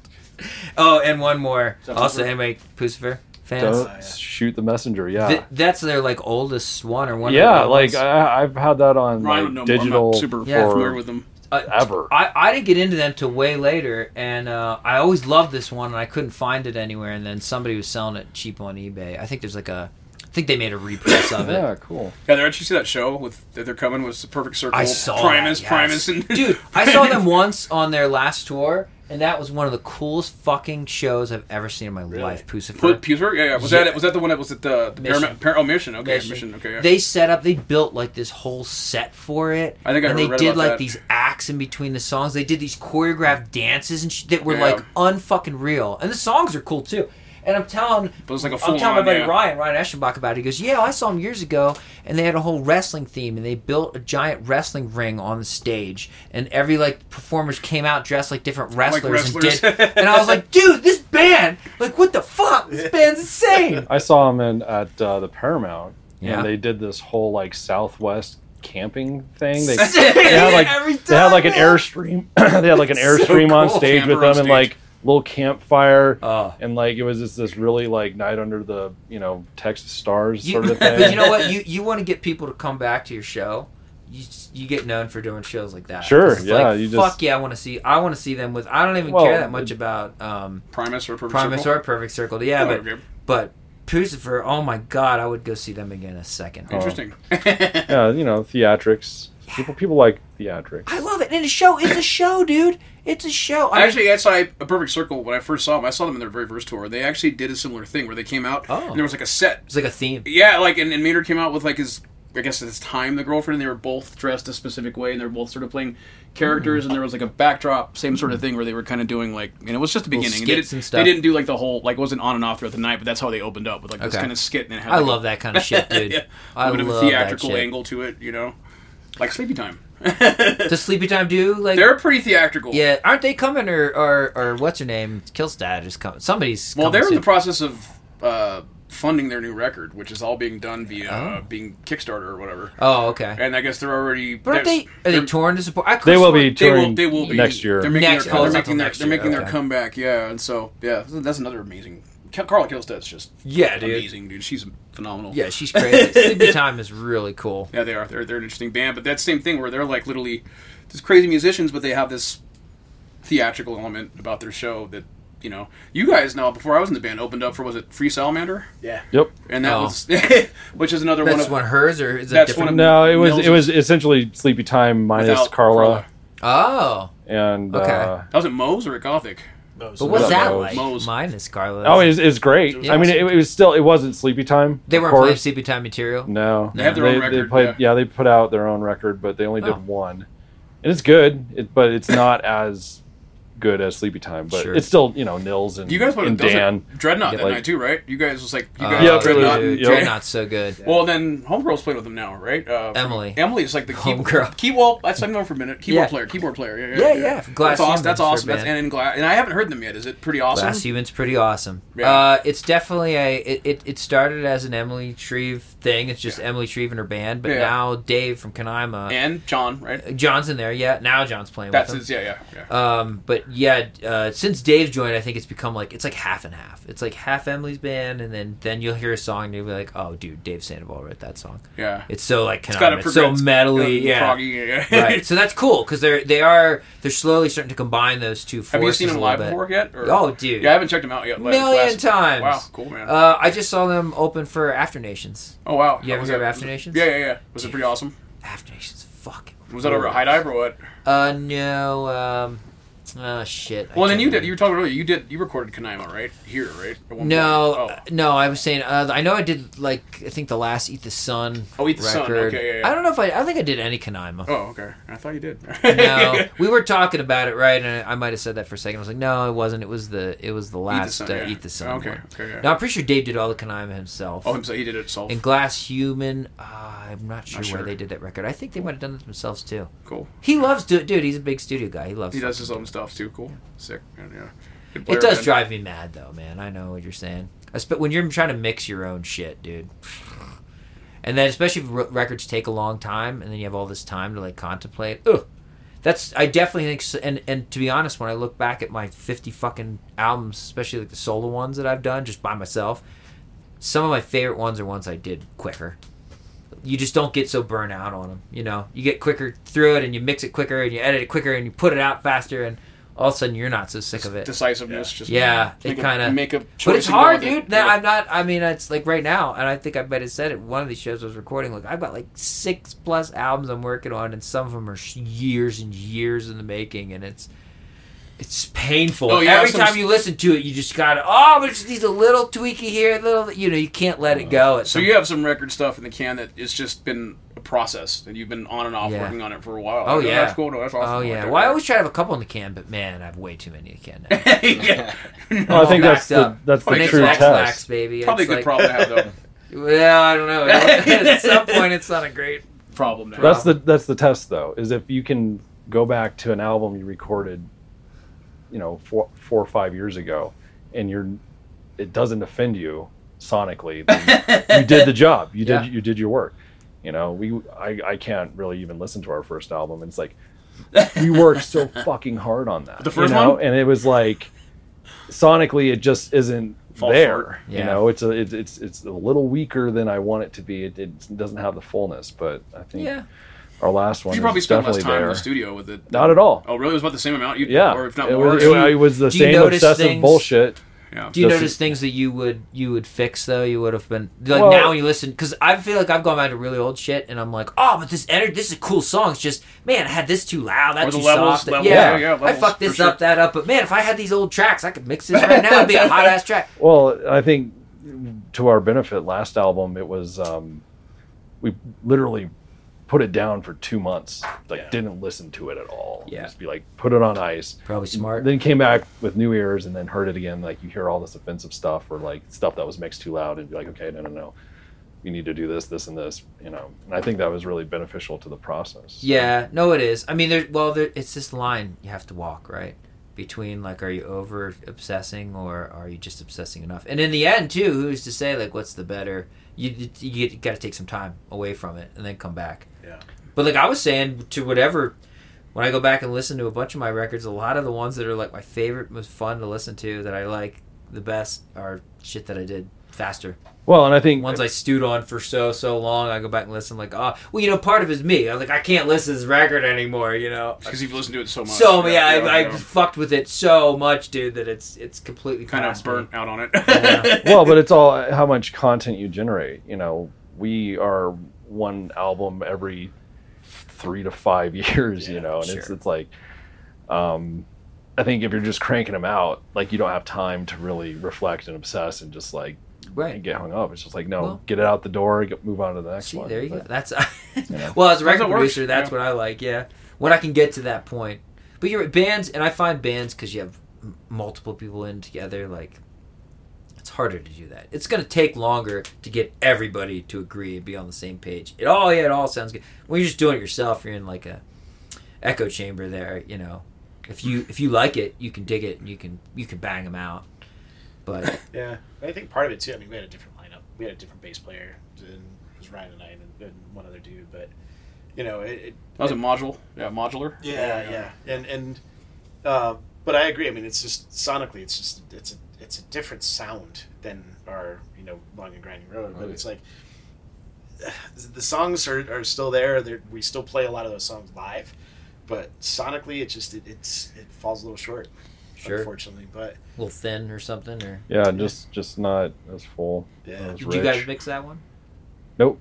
No, we did that at Module Overload with.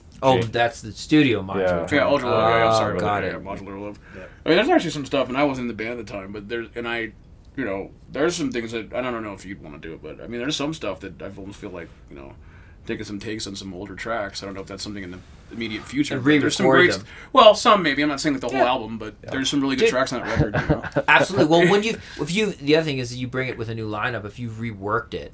Well, but at that point, you get the live capture. Our fourth album isn't going to be re-recording of like our previous 3 albums. No. But a track, if you find a track, depending on how many people. Some people do it, dude. Taylor Swift's like re-recording her old shit. True. Yeah, that's true. Right. Yeah. That should be the ticket. Yeah. Sepultura just did that. Well, not Sepultura, but the Cavalier Brothers re-recorded one of their early thrash records because they hated the production on it. We're going to redo it now as the Cavalier Conspiracy, and they did 2 of them actually. I think they recordings off 2 of their early shit, and they did like the Cavalier Conspiracy version of the early Sepultura stuff. And, but I've tried to sort of do that once in a while, and some of your shit, but it's never is. It's dude, it's got to live where it was. I think who does it well? We both like them. Failure has done a good job of doing like different versions of a couple songs that they've done, like old ones, and then done like they did that one off of Fantastic Planet, and then they did like the 2018 version of Solaris or whatever. There's like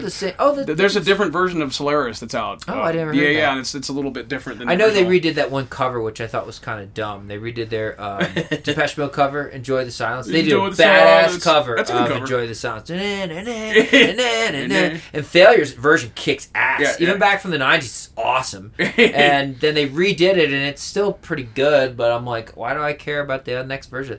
Failure was one of those few bands from the 90s, took a long, long time off, and I feel like somehow they were able to come back because their new records are good. Oh, they're great. They're fucking really good, awesome. Dude. Most bands can't do that. Well, then the latest Hum was really good.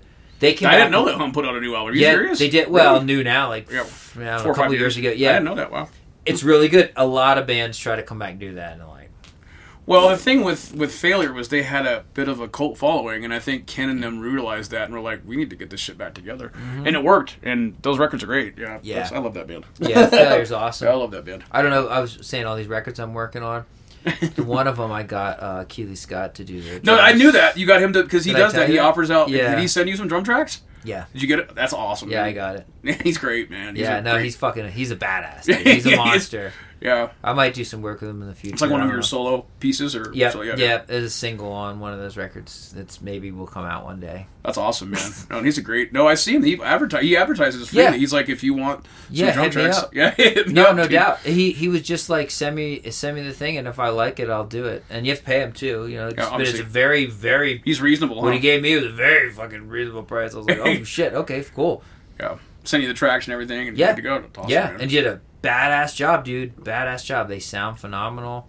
Yeah. It's awesome, man. Dude, he's killer. He's like one of my favorite drummers of all time. Me too. Yeah. That's cool, man. He fucking rules. I saw them once live since they got back together. And was it the Oriental show? Yeah, at the Oriental. Was it Good Night? Yep. Yeah. They were fantastic. Awesome. But that's the only time I've seen them ever. Yeah, they would have been interesting back in the 90s. For like 3 hours. Oh, nice. Damn. It's just them, too. 3 hours? Yeah. Wow. No, I wanted... They had an opener? I think they did. Yeah. But they just played forever. They took a big set break. They played for like an hour and a half. Intermission, a big intermission, and played another... They played the entire Fantastic Planet. Oh, nice. That's amazing. And then they came back and played... Did new stuff. That's awesome. It was a long fucking show. I remember seeing Mars Volta. We were talking about them at Red Rocks. I remember seeing them once at the Bowery in New York when I was living there. And they played like a 2.5 hour set. No opener. Yep. No opener. Just them. Yeah. I saw them do that at the Fillmore. Was it the Bedlam tour? Yes. Yep. Yeah. That tour was like one of the best back then. That was like the best they sounded. Yeah, absolutely. They were killing it. I was fucking exhausted by the time they were like. They weren't even done, and I was just like, I can't take anymore. Mm-hmm. These guys are like killing me. Yeah. Like it was. Well, I was reading about just that, and they played a lot of songs. Unlike usually before that, I've been to a bunch of Mars Volta shows. They just kind of play like maybe 3 songs their whole set and just jam them out real long and stuff, and it was cool. But it was got intense for a while. And they were pretty chill. But that Bedlam tour, they were just like bam, bam, bam, bam, bam. Did you get into King Gizzard at all? Yeah, they're a little bit. They're pretty amazing, dude. And a friend of mine saw them at Red Rocks. They did a day show. They did a night show. Not one song was repeated. Like they literally played 2 sets, and both sets were like 2+ hours, and they did not repeat one song. Those guys are pretty. Well, they have a million albums. They've got some great stuff, man, and their version of like thrash is really interesting, man. They have a very, and they got the microtonal records and stuff. Like, they're super eclectic. They are, dude. They kind of hit all over the place. And that's Australia right now. Kind of has like this really kind of like popping like psych rock thing going on for them. That's cool. But they're a fun band, man. They're a fun band too. Yeah, no doubt. No, I've heard a lot of their stuff. Ryan again, Eschenbach, he's a huge fan, so he's turned me on to some of their shit. They're pretty fun. Their videos are crazy too. Yeah, they're funny. You and I were talking about that. How their brand of thrash is pretty. Like have any of you guys seen them? Yeah, you saw them on Mission. It was great. Oh, nice. And at Red Rocks. Yeah. Oh, fuck yeah. I don't think I've never even heard them. Oh, you never heard of Kenezzard? I heard of them, but you'd probably be all about it. You'd probably dig them, Ryan. You'd probably dig them, dude. They're Gamma Knife. I love that. Oh my god, yeah, dude. The video for that song is so over the top. Well, and that's weird too. Like their version of metal, like they kind of have their own version. Like we were talking about that. Like their version of thrash is thrash, but it's very unique to them. Like no other thrash like metal album sounds like that. And they're not really a metal band, but when they do metal, it's unique and it's interesting and it's their brand of metal and they're fun, man. They hit a lot of genres. They do. Well, they have one album that's just like microtonal stuff, which I think is so fun. I didn't even know about that. You said that? Yeah, they have a whole album of just microtonal. Like microtonal kind of stuff. They're pretty. They're pretty interesting. They're heady. It sort of reminds me of like Flaming Lips with the album that you have to have 4 stereos to play. That's actually pretty. What is that? It's not the Soft Bulletin. No, that's Soft Bulletin's awesome. That isn't real. No, it has a weird name. I'm gonna ask Brian about his opinion of the Flaming Lips live. Yeah. What are you Flaming Lips fan? No, I have a friend that is. And, my buddy's wife is like really good friends with the drummer and of the Lips. So. I think they have some great records, but I could understand where Ryan was coming with his critique of them live. Well, it wasn't my necessarily cup of tea. That's what I'm saying. I think it was. My bottom line description of it was like that's where people were playing bubbles and shit. It was like being super depressed but on a lot of Prozac. Okay. That was like the visual representation of the show. Sure. It was like everything was like drenched in these rainbows, but it was just like this really kind of not sad, slow, kind of sad, slow music, and it was just like this doesn't really match. Right? Like, it's like I don't know. It was kind of. He was trying to balance it out. It was kind of off-putting, but it was a great show. I heard that he talks a lot through his. It was very talky. The crowd it's like I don't like that, man. Yeah, like I'm not here. Not too much. I'm not here to listen to a monologue. That's what I always hear about Wayne Coyne is that he talks half the set. Yeah, that kind of sucks. Yeah, but I do like a fair amount of their earlier material. Yeah, man. Cloud Taste Metallic. The Soft Bulletin's really good. Well, even their early stuff too. But they were more like what? Well, their first record is like the self-titled, but in the '80s, they kind of sound like the Butthole Surfers. They kind of got a little bit noisy, almost like a little bit noise rocky or whatever. And what do you guys? Before that Clouds album came out, and then they got a little bit poppier. But I like the poppier stuff. I guess. Yeah. No, they're. What do you think of the Melvins? You guys like the Melvins? Of course. I mean, I do. I know you're not a huge fan. Well, you and I have talked about that. Well, before. I think you tried to. It's funny now. I'm remembering. Maybe this is why I brought this up. Yeah. I feel like I remember you trying to like get me into them, and me being like, "Fuck this band." Yeah. But then, so I missed them at Mission when they opened for Mr. Bungle. Well, and you told me you didn't really care for Crystal Fairy either, right? No. See, which is interesting because that's surprising to me. Yeah, I really like because Crystal you dug Fairy. it, right? I tried like it. I was like, I know, but I don't. They're not bad. It's just kind of boring. Yeah, they're one of those bands. The Melvins are just one of those bands. Well, so I went. They're opening opening for Mr. Bungle, and I went to the show, but I'm a dad, so I had to put my kid to bed first. So the kid's asleep, and then I go to the show, and I show up and I miss the Melvins, but all my friends were like, dude, my friends were like, I didn't know the Melvins, but they were insane. I'm like, really, the Melvins? Yes, they're the best mistake. Fucking kill. I'm like, okay. So they're an acquired taste, man. They really are. So later I went and listened to the Melvins, and I'm like, dude, this is pretty badass. Like, they kind of, I'm trying to remember the And band. their records really do differ, too. As much as they have a specific kind of sound, they also have some stuff that's pretty... Like, there are some records that definitely don't sound like other records, and they have a lot of fucking records. I mean, they're like 30-plus records deep, so, I mean, as far as a band... Well, I was, like, going to Spotify and just listening to their tracks, their top tracks. But they were good. They were almost had, like, a grungy thing going on. Oh, yeah, in the, for sure. Yeah, dude. I thought it was awesome. I was like... And like you're saying, they have a bunch of albums. Like this. No, is I think cool I remember you and I shit. talking about that before, and you being like, "Yeah, fuck not the my thing." Melvins. Yeah, not my thing. But I was listening to Melvins on the way over here. Yeah. They came onto my mix. I was like, okay. I feel like I gotta listen to more. Yeah, they're very polarizing. Like they're hit or miss, man. Like some people are like, yeah, I like them, or people are like, no, I don't dig it. There really isn't a lot of middle ground with that band. Well, they do have some very weird, like choppy rhythm. But I don't like all their stuff. Great drummer, man. Well, with 30 albums, you're not gonna like all their stuff. Exactly. Yeah. They're prolific though. I gotta give it to them. They have a very like loose feel. I feel like at least in a couple of the tracks that I've been listening to, like I said, they're top 10 or 20 on listed Spotify. Tracks or whatever. Yeah, I noticed that they feel like they're loose, man. They have loose grooves for sure. Yeah, they do have some loose grooves, and it depends on who. Like, because for a while they were playing with the big business guys, and that was like a different sort of. When they had two drummers. Big business is badass. Big though. dude, and that's I love those guys though. That drummer, man. Well, I love that record. I don't know the guys. And he's playing with. And he's playing with. They're actually pretty nice. Cody's a good dude, and he's playing with High on Fire. High on Fire. Now he has a name. He's a nice guy. Cody. High on Fire's cool. Oh, and they got the drummer from, and to me they haven't sounded better since they picked up Cody on drums. They're one record. It's like purple or light blue or something. I think it's their first one. Ooh, High on Fire. It looks all Big Business. Oh yeah. That record fucking rules. Duo, dude. man. They're just a two piece, So bass and drums, man. Well, they had a couple of records where they had a guitar player, but they're primarily a two-piecer. Yeah. So, but... I like them. I remember listening to them in college. Rock and roll, yeah. Fucking rock and roll. Yeah, so you guys playing soon now or anytime? Or? No, we got a few weeks off, and we're doing a private Halloween party, and then... Well, actually, and I have to tell you... Maybe something right after that. So the Surfside thing... fell through too. Oh, really? So no, we got one show. Yeah, and it's private. We got one show in October. Speaking of which, we were talking about the Decibel Garden earlier, and that's I won't get too into it, but okay. But yeah, we have a private show, and then we'll see what happens in November. But yeah, you guys, you got anything on the live board coming up? Well, as far as any of your stuff, we do. We also probably have like a secret. You're saying a Halloween party, right? Yeah, and then. But we don't have a real like book show until May. So basically, after the record. Yeah, that's the which is what you would prefer. No, I feel like right. Well, we're trying to do that, but now I have to learn all these. And it's it's an EP or a full length. No, it's just it's an EP. Okay. Yeah.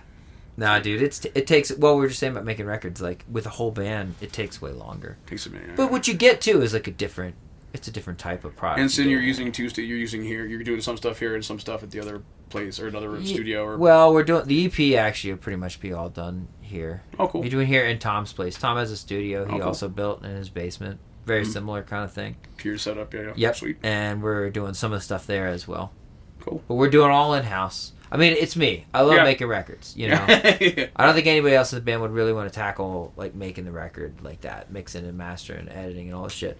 Well, I love it. I want to do it. I'm like, yeah, fuck yeah. I want to do it. Did you talk about how you recorded the 2 Ice Troll songs that exist in the world? Is that? I thought it was never Kenezzard, but no, that was Ice Troll. That was here. That was here. We had Rudy, and that was with Rudy. Sick, that night. That was God, 4-5 years ago. Yeah, 4 years ago. That's the session. It was one session we did over here. 2019, we just did a couple songs in a night. Yeah. So we recorded that here. Oh, right, okay. That was with the you. wrong. I haven't talked to Rudy since, man. I didn't mention it, but as never Kenezzard. That's okay. Like, yeah, you guys did a thing years ago. But yeah, I haven't seen Rudy, man. I don't know what that guy's doing. I think he's playing. Did it turn out okay? I mean, it's great. It's on a split cassette with Deer Creek. Deer Creek, yeah. Sounds great, man. We it ended up on the Doomed and Stoned Colorado edition. Both track. Well, one track, the Elder Currents ended up on the Doomed and Stoned Colorado compilation, which is cool. And those guys do like worldwide comps and stuff. Oh, very nice. So it's kind of neat. Yeah, it was kind of cool. Neat. That's super cool. I think Rudy's still playing with Heathen Burial. I think I've heard of them too. Well, he was the drummer that was playing with us that night for Ice Troll that night. Okay. And he's not playing with us anymore, but I think what he's up to now is he's doing Heathen Burial, and I think I've heard of Heathen Burial. I think he's doing a solo project as well, but yeah. And I haven't heard of that guy in forever. Well, he's got his shit. I can't remember the name of his solo project, and then he's playing drums with Heathen Burial, but he's busy with those stuff. But he's a good dude, man. Rudy was a nice guy. Good. He just disappeared. Yeah. Social media suicide stories, they just. Well, let's hope not. What? What do you say? Social media suicide? No, but I mean, what?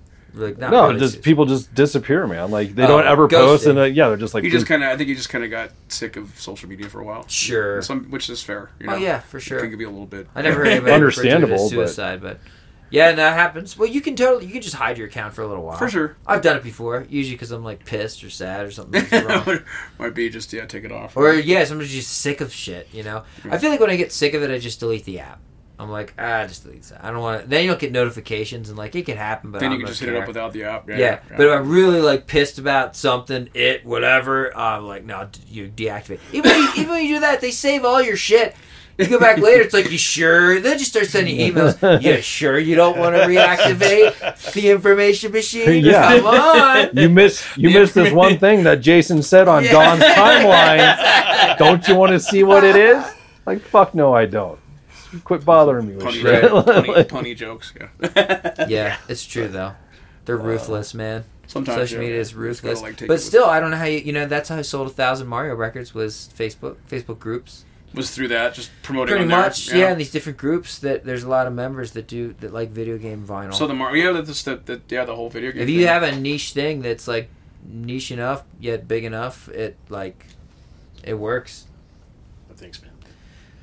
That's cool, man. No, that's awesome. But it's also awful. It's an awful beast. It's a lot of records, though, man. That's awesome. It's impressive. 1,000 records, man. I can't believe that happened. That's really. But that definitely was because if I didn't have social media. That was for Mario 3, the Mario 3 one. Yeah, it has The Legend of Zelda on the other side. Yeah. There you go. But that would have never been possible without Facebook, for sure. Without social media, I don't know how I would have gotten those many people to do that. That's where the response came from. Yeah. That's awesome. I saw a little bit of that, like when I was doing all these covers. I did this whole campaign of covers over COVID, over the pandemic, and I kept posting on these fan sites, and I would show up to, and I'd request to get joined to the group for like this band, and I would even post some stuff. I'd start interacting a little for like, I don't know, a week before, something like that. That strategically, when my cover drops, I'd post it, and I'd try to, and that gave me, not a lot, but like a little bump. I saw it, like, had some eyes and ears on it. Yeah. But it's easy when you're doing cover stuff, because what fan base are you trying to go for here? You can sort of like direct it. Yeah, it's super niche. I mean, it's different. I'm sure there are metal groups, but like, I don't know. I doubt it's the same kind. I know there's prog groups, and I was never able to sell my original stuff there.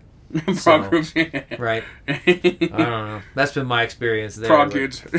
Well, I think you have a close, like a prayer. If you like go to some group and be like, check out this new song my band did, and like, you post it up, you get like one like, and it's just like, people aren't gonna fucking. No. They got their curated Spotify playlist to listen to. They're not going to listen to this fucking some random person posting something. You got to like hit certain people up directly, sometimes. Well, what I was saying is, if you go, let's say you're doing it, if it's cover stuff and you're doing a cover of some band, you go to their fan site. Then you'll get the diehards that are there and checking that, and like, I don't know, posting pictures of them with their record collection of all their favorite, whatever. Mm-hmm. And I'm like, I did a cover of that. So sometimes you get a little bit of traffic. But also, once it's a cover, for streaming, you don't get nearly as much revenue. Were you just like releasing them as like singles, like single covers or whatever? That's cool. You don't get you get much smaller percentage from that though when they're covers. Yeah. Well, yeah. You don't get much of the royalties. For the physical is different. Those records, I had to just buy the licensing ahead of time for it. But yeah, how do you navigate Bandcamp? Because they won't allow anything that's not licensed. Yeah, the stuff that's there. Everything on Bandcamp that I have is licensed. Should be licensed. Yeah, I didn't put, like, for instance, I don't have a digital license for the Zelda one, so that's not. You can only have that on vinyl because I only have the mechanical license to do the vinyl for that one. Wild, huh? But you can buy this stuff. You can, and when you're making a real product like that, you can do it. When you're doing like. And through Bandcamp, for instance. But when you're doing like digital distribution, Spotify and whatever, I use CD Baby for that. That's a little bit different how you do the licensing that way. And basically, you just get like a smaller cut. Smaller than you don't have to buy the license. Smaller than a fraction of a penny. Exactly. Now you get like 1/1000th of a penny. You make even less per stream. Right. Yeah. Okay. Yeah. Good deal. See, before, good deal for them. When it's an original song, you get essentially nothing, and when it's a cover, you get actually nothing. That's the real. Scoop of it. They fart into an envelope and seal it up and mail it to you. That's right. Ooh, what kind of glue is that? Yeah, no, it sucks, man. It sucks. The only way to do is like sell physicals to go to the show and buy stuff. And I don't know. Well, no, they were just talking about that too. There's a big thing with Live Nation recently, where they decided that the venues are no longer going to take cuts from. Because a lot of places are taking 20%. Yeah, it's crazy. Merch. It's stupid, man. The venue should be giving you some money. I mean, when you have a good night and they do well and they sell these drinks, they need to be paying the bands more. I feel like people used to do that and used to know like that's the way to do it. And anymore, people are like stingy about that. The venue is. Oh yeah. But dude, that's really what you have to go back to. I mean, if you don't bring anybody out to the show, don't expect anything in the bar. But the bar didn't make anything if you didn't bring them out. If you brought your friends out. And your friends are big drinkers, and they made a lot of money for that venue. That venue needs to throw you some money. Like, that's the way it used to be done, should be done. Well, it's kind of funny because I saw this thing online or whatever with Cervantes, and they were just like, because they were no longer doing this and that. And someone replied, well, it seems like Cervantes is really, really proud about no longer ripping off artists. Look how proud we are of no longer ripping off the artists that we put bitches.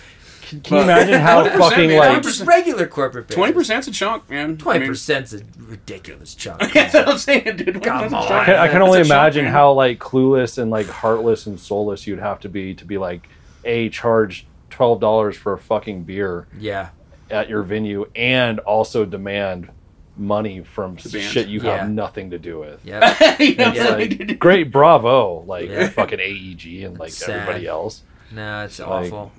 And the fact that you use it as a platform for glorification, once you stop doing it, once you stop being a black, black in heart, soulless asshole. Like, look at me. Like, we're so good. Back to the community. Yeah. Oh, yeah, that's what I'm saying. They seem like they were all about it. We're no longer ripping you guys off. Yeah, what a great fucking job. Good on us, dude. Yeah. Pat our own shoulders. No. I love Cervantes. It is a cool venue. But I've been to some good venues there. Have you played up Yes, there before? I played there a couple Did you times enjoy with it? Afton Music. You remember Really? Afton Music? Yeah, holy shit. I haven't heard the name in a while. What? Well, the Cervantes usually was a good show. And it's a good stage. Was that the sort of electro kind of project? Yes. Okay, yeah. The games, the chiptune stuff. Yeah. Yep. No, it was cool. And I've been to a bunch of shows there. Yeah, me too. Yeah. It's a cool venue. No, it is. I like that. Like the look down. I saw Zorn and Pat in there. But I believe they fuck I mean, all these venues are fuck. I feel like this is ubiquitous right now. All these venues have terrible policy. That's weird. But I don't know. I think hopefully it'll swing the other way. Well, for AEG, which is pretty conglomerate, to like make that move, I guess, is a step. Right. In the right direction. I do feel the shift to current. There's a lot of strikes and stuff going on. Did you hear? I don't know that just today they ended the writers' strike. Oh, did they? No, I didn't hear that. The writers' strike. It did wow. Still have the actors' strike. And we still have the auto workers' strike. But we don't have the writers' strike. But everybody right now is striking, and it's like, I feel like this corporate America's starting to realize that a little bit. Like, okay, we can't, and also them over there and their yachts. They're like, our yacht is literally sinking. It has so much gold on it. Like, maybe we should start throwing them a little bit of something. Because it's really lopsided. We can all hope so. We can all hope. Well, only if they're made Knock on wood.